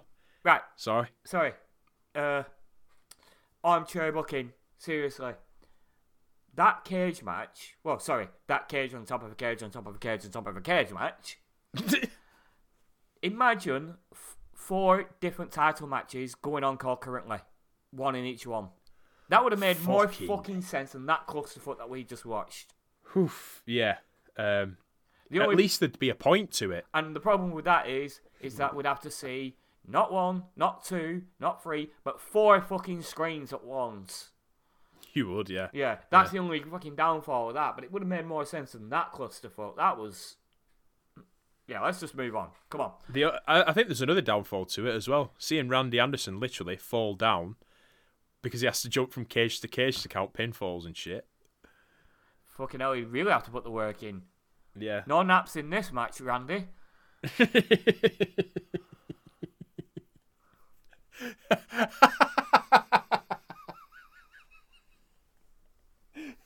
Not only that, but the other Randy in the match, Randy Savage, is lying down next to a fucking pool of cocaine.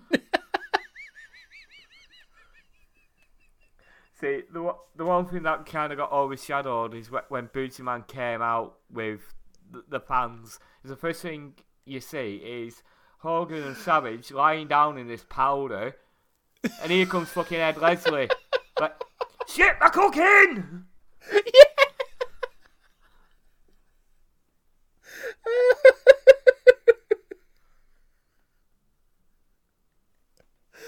Oh man! See, they're just making their own storylines up here. What he was actually doing though, he didn't bring the frying pans out for weapons. He just wanted to scoop it up and fuck off. Like, Yeah. you're on your own, Yeah. lads. Or they might have been weapons, and he was just fending off his cocaine.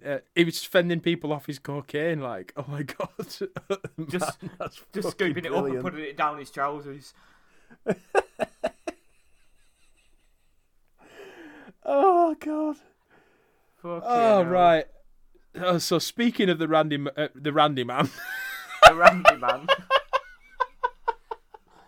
Come on, you've got this, Mark. Come on. Oh, live to tape. God. Speaking of the Macho Man, he's going to face off against Fit Finlay, who's known in this timeline as Belfast Bruiser, but I ain't calling him that. No, it's just Finlay for me. Yeah. We were wondering when we were watching this last night if Macho's attire was actually a tribute to Fit Finlay, because it was all green and white and very, very Irish. Yeah. Although they are like fucking 9 days late for fucking 7 days late for St. Patrick's Day. Oh god, fucking hell.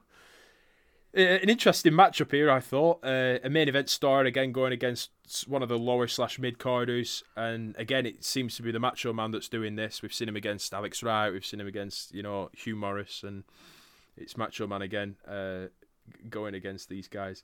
Right, before we go into this match, there was a quite tasteless line in hindsight, in retrospect, from Bobby Heenan. And I'm wondering if you've got any context to this at all. And the subtitles, they don't say what he says. Right. They're talking about Finlay breaking the face of Steven Regal. And Heenan says, Regal's face right now looks worse than Princess Di's car she smashed up. Now, she doesn't die as a result of a car crash until a year after this. Did she smash another car beforehand? I did not hear that.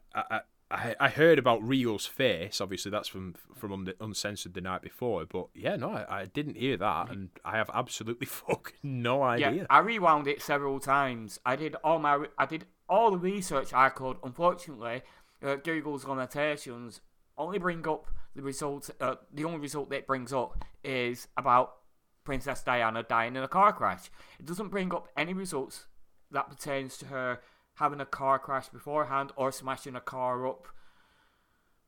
Yeah, it immediately I was just like, okay, that's really fucking pushing it, Bobby. Really, but we got to give him a pass because this was before the accident. But yeah. I need context for that. I really do. The other thing is as well about Diana was that, I mean, I don't even think she got divorced until well after March. I think she got divorced later on in the year. So even the relationship couldn't be a car crash, no, if you like. But yeah, that's a weird one. Like Bobby Heenan foreshadowing people dying and shit. What the fuck? Jesus Christ. Yeah, fucking hell. Any details, fucking let us know about that one. But that would be an interesting question to ask Heenan if he was still here. Good shout there, Brian, because I did not spot that at all. But into the match here, and Macho sells the Finlay uppercut greatly a couple of times actually, like really fucking goes for it, spinning his head round and everything. Spinning his head round like it's The Exorcist or some shit. Oh, Jesus Christ. Could you imagine Randy Savage in The Exorcist playing the little girl? Fucking hell. That is a very scary thought, dude. His head spinning round and he's going, oh, yeah! We've been fantasy booking Uncensored, and now we're fantasy booking The Exorcist. God, fucking hell, it's been giddy. Well, he was in Spider-Man, to be fair to him. Oh, yeah, he was. What was he called? Yeah. I don't know what he's called. I hated Spider-Man. Buzzsaw McGraw? Something like that. Could have been. Yeah. Yeah. I'm not a Spider-Man fan, so no. I don't really know, but I do remember his name being Buzzsaw. Yeah. But the one thing I do remember about that film is a joke that an indie wrestler once told me. One of British ones at PCW. He said, "What is it? The most unrealistic thing about the Spider-Man film is the time it takes to erect the cage." So something like that. As any indie wrestler would know, it takes fucking hours, and in Spider-Man it takes like 4 minutes. So I found it funny because obviously Spider-Man's a bit unrealistic and blah blah blah. But yeah, but fucking typical. It has to be a cage match. Yeah, it does. We haven't seen enough of that. And then you see Macho Man in Ready to Rumble, and that's a cage match as well, a 3-tier cage match. Oh, fucking hell! Wedding cage match. Oh. Whew. So yeah, the commentary team have been putting over this uppercut actually during Fitz's entrance, as you said, saying that Regal's got like a busted mouth and all that. But Macho manages to get the upper hand after those 2 uppercuts, and the 2 go outside to brawl, and Fitz gets the advantage again. I haven't detailed much about it, to be honest, because again, it's one of those. Fitz a technical wrestler, Macho's a brawler, and they just do what they know best. Macho wins it with an elbow from the top after a good few minutes of taking punishment from a stiff-looking Fit Finlay. But yeah, that's essentially it. That's all I've written. I don't know if you want to add any more to that. No, it was an okay match. Yeah. But it's standard for Savage, really. Just spends a lot of the match on the back foot and then just wins it at the end. Yeah. Next up, we're going to see Mean Gene Okerlund at the entranceway, who's obviously got over his flu / renegotiated his contract. And he introduces Ric Flair on his way to the ring like he's a face by saying, "Let's hear it for the Nature Boy, Ric Flair," when Ric Flair's supposed to be the fucking heel.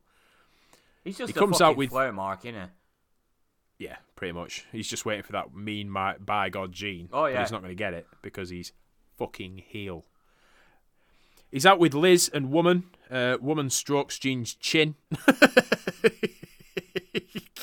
during this like the first half of this promo, that's all I noticed. Just Woman stroking Gene's chin. And Liz has loads of money in her hand.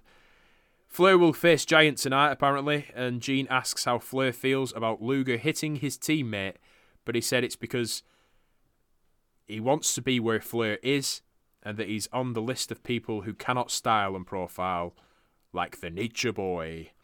It turns out the cash is actually Macho Man's money. Who knew that? Well, apparently Bischoff knew that, but there was absolutely no instigation that was Macho's money until Bischoff said it. How the fuck's he supposed to know? Bit silly. Standard fare again for Ric Flair. It's the usual stuff, and it's quite smooth for a promo. Yeah, I did enjoy him singing "I've got the whole world in my hands." Yeah. And then, whilst he's kind of holding both the females in his hands. And then telling Gene to stop looking at Woman. Yeah. Which Gene says, "I can't just help myself, Nate." Now, this next match really frustrated me. You can tell with that promo that they really enjoy working with each other. They both had a little bit of fun with it.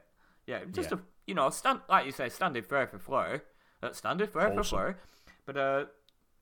But yeah, just a fun little promo. Yeah, quite wholesome. Beth said as well. She said, "I wonder how Flair feels knowing that both of the women on either side have now passed away." And I said, "Gene's dead as well." And she's like, "Fucking hell! How is it that them three have died and Ric Flair's still alive?" It's fucking true. Yeah. So into this next match, which frustrated the fucking hell out of me, and it's going to be Mr. JL getting a US title shot off Conan for no obvious reason whatsoever. The first thing I've written is, please take this fucking title off Conan, for crying out loud. But unfortunately, it's not going to be tonight because there's absolutely no way JL is being the US champion. No, and Conan looks fucking ridiculous here. Yeah, I said he looked like a Chavy Power Ranger. I I described him as Liberace in pilot goggles.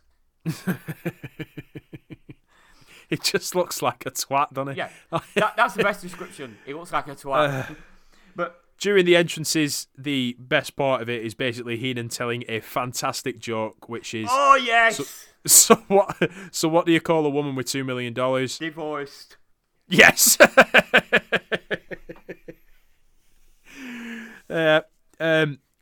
Bischoff says that Brian Pillman called WCW at the 11th hour, as I detailed earlier on, to say he wants absolutely nothing to do with Sullivan and Co., and that the commentators were actually putting over the loose cannon gimmick again.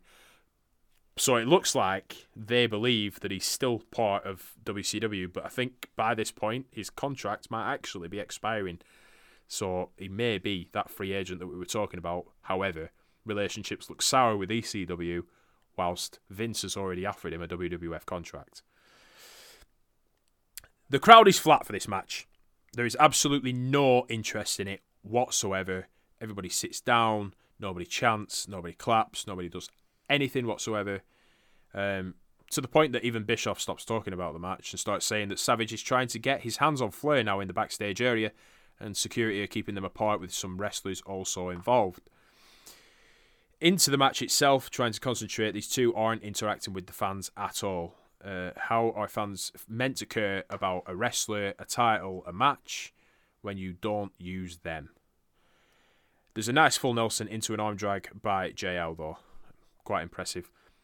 A bit more playing around until there's a big fuck-off missile dropkick from the top rope by JL as well, which this is the first one we're actually going to get to rare. Yeah, it was a 7, but it actually caught Conan on his ear. Just completely missed his face. Yeah. I hope it hurt as well. Yeah, same here. This just didn't flow as well as I expected it to be honest. Not at all. No investment at all from any fan, from any. I mean, the wrestlers just. I don't know. There's a couple of big moves, but just this has nothing going for it. Conan wins. Yada yada yada. Really disappointing. Really, really disappointing. The crowd didn't help, but they didn't help the crowd. No. So, what can you do? Next up, we're going to see Disco Inferno out with a CD again, but we still haven't had this video yet. Eric Bischoff and Glenn Gilberti get in touch with us. I'm just wondering if you can get his album. I don't know. No. Let's see, shall we? We'll tweet him. We'll see and we'll find out. Yeah, please do. Segue, I've also rebought Eric Bischoff's book because I'm going to have a reread of it for... Controversy Creates Cash. Yes. I managed to get a hardback version for like a $5. So, and I prefer hardbacks to paperbacks. It's just my thing. But yeah, for a $5 I thought, and it's honestly, it's Mount Rushmore of wrestling books for me. Really? It's fucking up there. It's really good. Really, really good. It's because it's not just a wrestling book. It goes into like detail of, financials in WCW, and he explains so much more than. So wrestling books are usually just stories on the road, family life, what's happening. Brett's book, at a push, I'd probably still have that on the Mount Rushmore of wrestling books as well. Even though I've not finished it, I was 2 chapters away from finishing it, and then he fucked off back to WWE, which essentially shat on everything that he wrote in the book, because all he does is curse Vince all the way through it, and then he goes and fucking joins the WWE again. So I was just like, nope, not reading the rest of that. However, the whole thing, it's good. It's just it's lost its context. That's the only thing that's wrong with it. Yeah.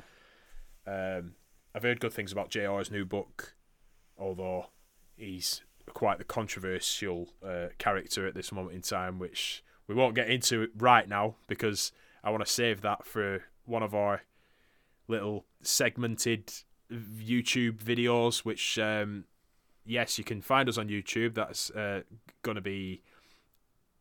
It'll be a link on our Twitter because we're not actually allowed to have a customized URL yet. So look on our Twitter for our YouTube. We're going to be doing sort of covering like what's happening in wrestling today rather than WCW. So we're going to be talking about AEW, we're going to be talking about Impact, we're going to be talking about the WWE, and we're going to be talking about the things that we don't really appreciate as it pertains to current wrestling events, but we'll also be talking about the things that are good. And I'm hoping that Brian is going to go off on a tangent about Jim Ross and his horniness. Almost. Yeah, we'll call it that, yeah. He's become Jerry the King Lawler. Yeah. That's it, basically. Yeah. Pretty much. Yeah. Ha-ha! Puppy! Woohoo! So, anyway, Booty's out next, so it's going to be Booty versus Disco Inferno. Booty, yahoo! Sorry. It's a Mario. Yeah, that was very Mario me. It was. I did note down here that Booty's actually looking in good shape as well, to be fair to him. Yeah. He's looking fairly ripped, fairly tanned. Him and Hogan, obviously, you can tell they're mates. They're hanging out at the same places. Now let's have a dance-off. Okay, let's not. Feels like we missed an opportunity to involve the fans again here, with a little bit of a dance-off just to start off the match, because the pair of them are kind of like dancers. You'd kind of go that direction. But apparently, no, that's not something we're going to think about creatively in WCW. Instead, it's straight into a wrestling. Skipping all the wrestling moves because it's a lot of crap.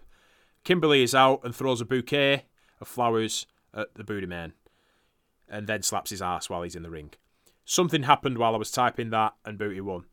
Thanks mainly to Kimberly and her erect nipples. Booty snogs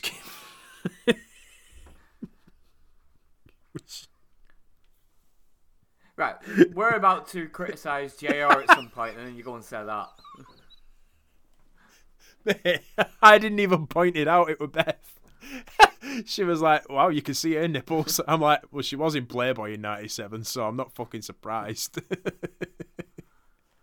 But yeah, when the camera cuts back to her, she's got full raging cold nipples. And it's like Rachel from Friends nipples. I was going to say, yeah. Yeah, I just expected to, come on, Booty Man. My nipples could cut glass here. It clearly got Booty in the mood because he gets out of the ring and he just snogs Kim, and they walk to the back while Disco is nowhere to be found. Next up, we're going to see Luger and Sting versus the American Males for the tag team titles. Looking forward to this one. Pants off, got a lot of courage. Sorry, that's all I can think of every time. That's literally what I brought to start off with. Pants off, they've got lots of courage. Heenan mentions that Bagwell was brought in by Sting, giving a little bit of context to the story, and that there's a lot of mutual respect there. Luger is being a douche every time Sting turns around, but then being all fan-friendly when Sting is looking. I enjoyed this so much. Yes, I completely agree. Sting goes and has a friendly word with the males as we go for a break, all the while. There was a close-up of Marcus Bagwell. He looks a hell of a lot like George Michael. Yes, he does. Yeah. The hair, I've always the thought eyes, the goatee, everything.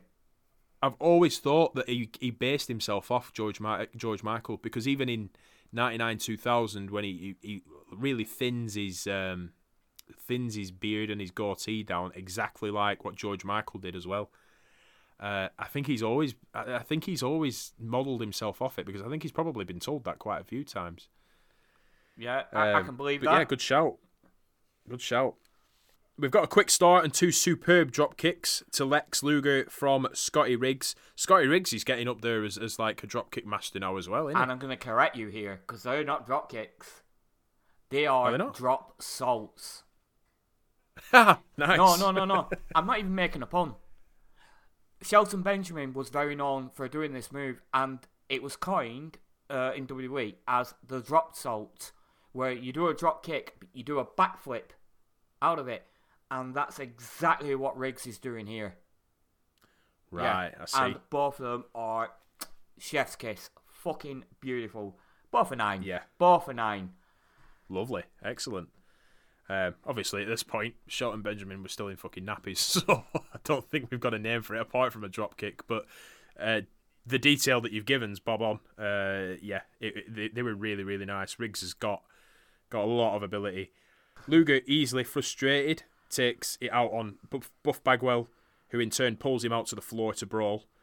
Sting gets involved and pulls Luger back to the home corner, and Luger, backed in the corner, asks the referee to bag Bagwell.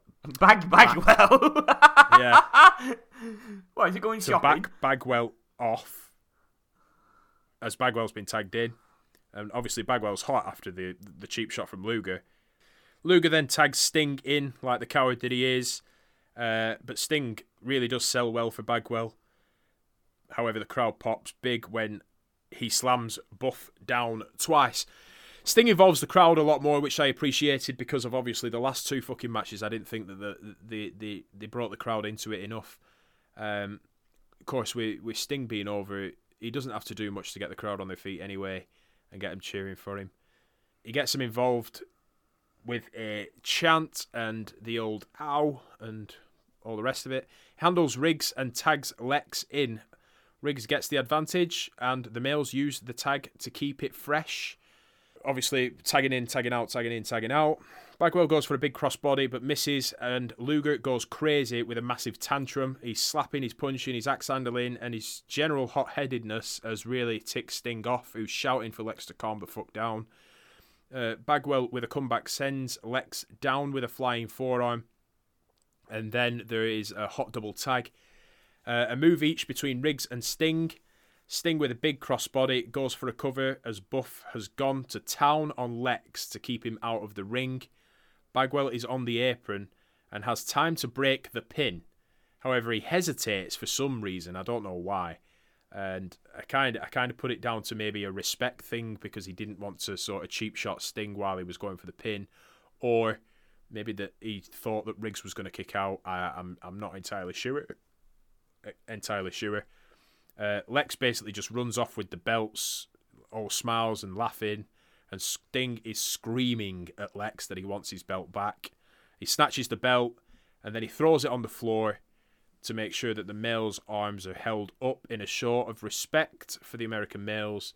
The males then soak up the crowd chanting, with Sting giving his famous woos to the crowd as Lex narcissistically gloats to the camera with his TV title and his tag title on his way up to the entrance, or exit as it may be in this. I've got to say, I fucking really like this. Yeah. It developed Lex as a character so fucking much. It gave so much fucking rub to the American males. It was good to see Sting back, and the crowd are fucking still in love with Sting as well. There was nothing wrong with this match whatsoever. Incredible. Even Lex in the ring. Yeah, probably the best storytelling we've had on Nitro so far. I completely agree. You pointed out, developing Luger's character. The backstory of Bagwell being Sting's protege, that really complemented the match really well, particularly when Luger targeted Bagwell, going to town on him just to piss off his tag partner, just to piss off Sting. It was a really, really good story, and I cannot fault it at all. There wasn't really there wasn't really anything wrong with the actual match itself either. It was a very good match, but the storytelling it really stood out. These four don't really perform moves per se. Like, they're not technical wrestlers by any stretch of the imagination. A lot of it is, again, drop kicks. Sting's known for drop kicks. Riggs is known for drop kicks. Even Bagwell's known for drop kicks. Luger's all about forearms and clotheslines and that sort of stuff. Obviously, there are wrestling moves in it, but primarily, there's a lot of striking action and a whole bunch of storytelling. This just, I couldn't praise this enough, to be honest, and that's me. I'm putting my bias for Sting aside, and you lack a bias for Luger aside as well. Yeah, No, I'm totally with you there, buddy. This is the one, and this honestly is one of the best matches we've ever covered on this podcast. Go out your way to see it, as they normally say in old Conrad Thompson territory. brilliant. I really fucking loved it, and I'd actually be interested to see Meltzer's rating on that one. Not that I'm interested in Meltzer. I just want to shit on what he thinks. Next up, because I'm starting to get an erection about that match, it's the Giant versus Ric Flair for the WCW World Heavyweight Championship. As Ric Flair's making his entrance, Elizabeth is throwing Macho's money away to the crowd and all over the floor. And as they are approaching the ring, we actually see Macho Man being restrained at the ramp by Eddie Guerrero, Jim Duggan, and possibly Craig Pittman. However, I'm not entirely sure who that third guy was.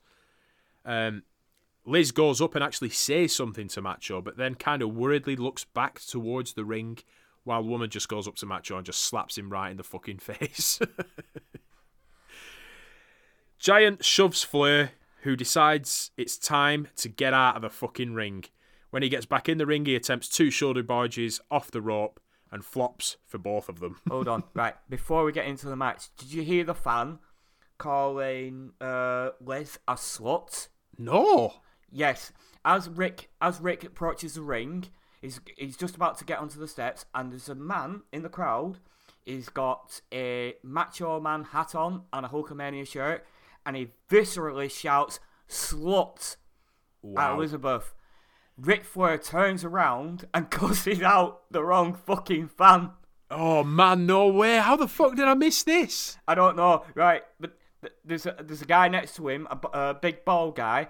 Ric Flair, you can't hear what he's saying, but you can tell he notably just turns to this guy and just says something on the lines of, like, shut the fuck up, have some respect type thing. And this fan's like, it wasn't me, it was him. If I was him, I would be like, hold on a minute, I've just been cussed out by Ric Flair. Yeah, take that to the grave, man. Exactly. Yeah, man. Fucking hell, don't defend yourself, just fucking get on with it. Demented, twisted World Heavyweight Champion. And really, really strange that the network did not censor slut as well. Yeah, oversight on their part. Yeah, it was so loud and clear. Excellent. Yeah. Giant shoves Flair, who decides it's time to get out of the ring straight away. When he gets back in, he attempts 2 shoulder barges and off the ropes and flops for both of them. I fucking love them. Does a lot for the Giant again. Rick knows what he's doing here. Chops do absolutely nothing to the Giant, and the Giant just press slams Flair twice with relative ease. Flair again out of the ring, but he's walking back to the entranceway before dropping to his knees, almost as if he's in agony. The Giant comes out and fireman carries Ric Flair back to the ring. More chops by Rick do absolutely nothing to the Giant. Right hands, nothing. A massive, quick vertical suplex on Ric Flair that the Giant just it just fell like a fucking tree with. Oh, the comms, the guys at the commentary table, they just put it over like heck just happened. It was really cool. Bischoff plugs the Hog Wild pay-per-view, which will be in August, while Flair gets a crossbody off the top rope. But Giant catches him with no problem, much like Loch Ness should have done the other week. Backbreaker onto Ric Flair, and the Giant is on the fucking top rope again. I can't believe they actually still allow him to do this. He attempts a splash, but completely fucking misses as Rick rolls out of the way. The Giant goes for a running splash in the corner, and the Giant almost disgustingly hits the fucking floor because he goes over the top rope. It looks so gnarly. He went flying over that top rope. Yeah, he did. He lifted off. It fucking... Whoa, I was worried for him. I really were. Flair is now choking the Giant with a wire handed to him by a woman, who then distracts the referee. Rinse and repeat for a second time. Flair perfectly hides it when the referee comes back over to check what's happening. I think he tucks it back into his trunks and sort of veers off to the right-hand side as the referee's coming to the left-hand side to check on the Giant. And now Flair has the complete advantage. He strikes the shit out of the Giant, who is on his knees, but the Giant shoves him off as he gets back up. But he's back down with a Rochambeau that even the fans felt. I love when fans will just go, oh, when somebody gets a nut shot. It's It's Woman this time who's going to choke the Giant out with a cord while referee distracts the referee. The referee distracts the referee. Yeah, so you can tell I'm getting tired now, can't you? Why? While Fleur distracts the referee. Fleur goes up top again as the Giant gets up, but Fleur is getting sent back to the mat as Giant recovers. And then we see a Giant chokeslam, which should give Giant the win. However, here comes Arn with a steel chair. He hits the Giant in the back full force, but the Giant acts like he barely feels it. Sullivan has took the chair off to try and protect the Giant. However, as the Giant turns around, he presumes that it's Sullivan who's hit him, while Arn Anderson is stood there like a 5-year-old child pointing at his brother, almost as if to say, "It was him, Mum. Honestly, it was him." Yeah. See, here's the thing. Like, I often spoke fondly of the father and son dynamic that Arn and Brian Pillman had. Yeah. And now he's acting like a fucking kid himself. He's doing very Pillman stuff here. Yeah. The Giant believes him. So the Giant goes for a chokeslam on... I nearly said Dave Sullivan then. It's not. It's Kevin Sullivan. And down goes Kevin Sullivan onto the mat while Arn just laughs his tits off. But then the Giant just directs his eyes at Arn Anderson, who quickly and quite comically stops laughing. And then he gets chokeslammed. The Giant leaves the ring as the referee calls it a no contest in this one.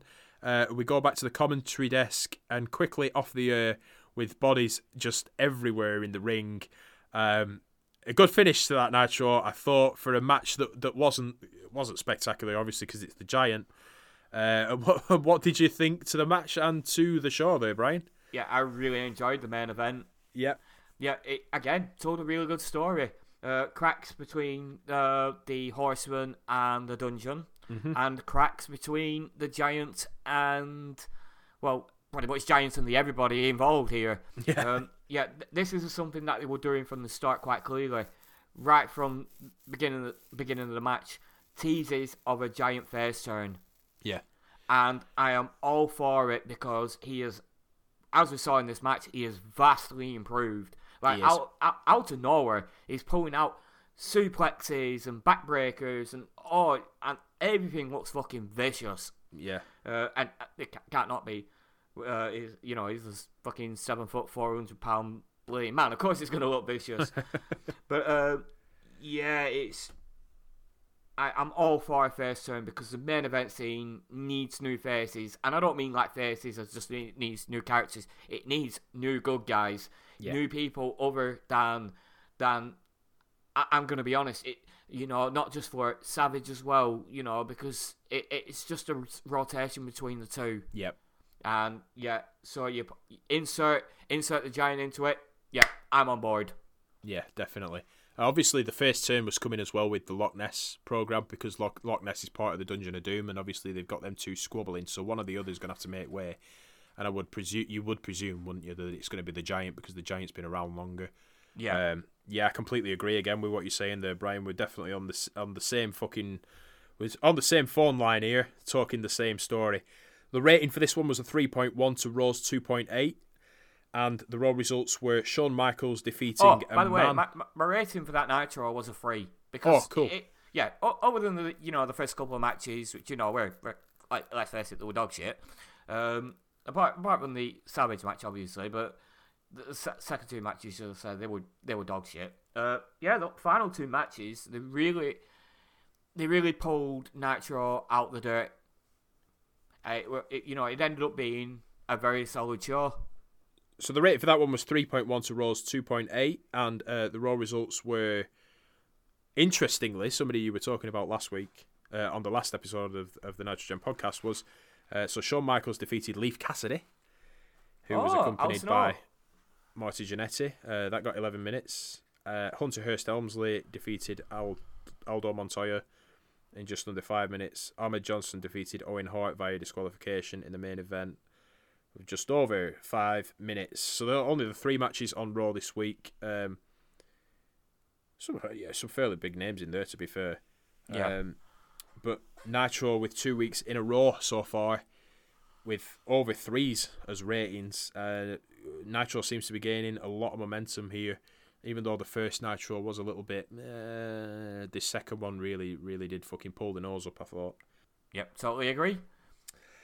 And yeah, that's a whole lot of fucking shit that we've just covered in this latest episode of the Nitrogen podcast, and we have just submitted you to the doomsday cage of fucking nothingness, which we won't ever be doing again. We wouldn't recommend that you watch it, but we hope that you did enjoy us sort of ripping the piss out of it a little bit. And I'm going to change course. Watch it along with us. Oh yeah, watch it along with us. But if you can't, well, we just need to share the pain. That's all. Yeah, you're certainly not missing much. As always, it's been so fucking good to do this again. I've actually missed this. I've really needed this today. So much fucking shit going on in my life, and this has broke the monotony of it. Of course, I need to remind people about the competition that we've got going on. We are still giving away the hoodie and the t-shirt. You are looking for the pinned status or the pinned tweet. If you're on Twitter, just look for it, like it, share it. That's as simple and as easy as that. You'll be in the draw to win a hoodie or a t-shirt, exclusive t-shirt that we've not given the details of yet, but Brian did say, quote, "It's fucking awesome," end quote. And of course we want to be doing these things more often with you guys. Looking at the statistics, we are still gathering momentum with the downloads and the listeners, and we can only say thank you very much to everybody that's sticking with us whilst we just do this for fun. We hope that you're having a good time listening to us as well. As always, find us on the usual podcast networks, on Spotify, Apple. That's supplied by Red Circle, and of course we're on Twitter, we're on Facebook, we're on Reddit, and we're on Instagram at NitrogenCast. He is Das Acton Kid on Twitter. I am HE6RT6GR6M on Twitter, and we are out of time, Brian. So it's a good night from me. And good night from me. Trick like fantastic. See you for another episode of the greatest podcast of all time, the Nitrogen Podcast.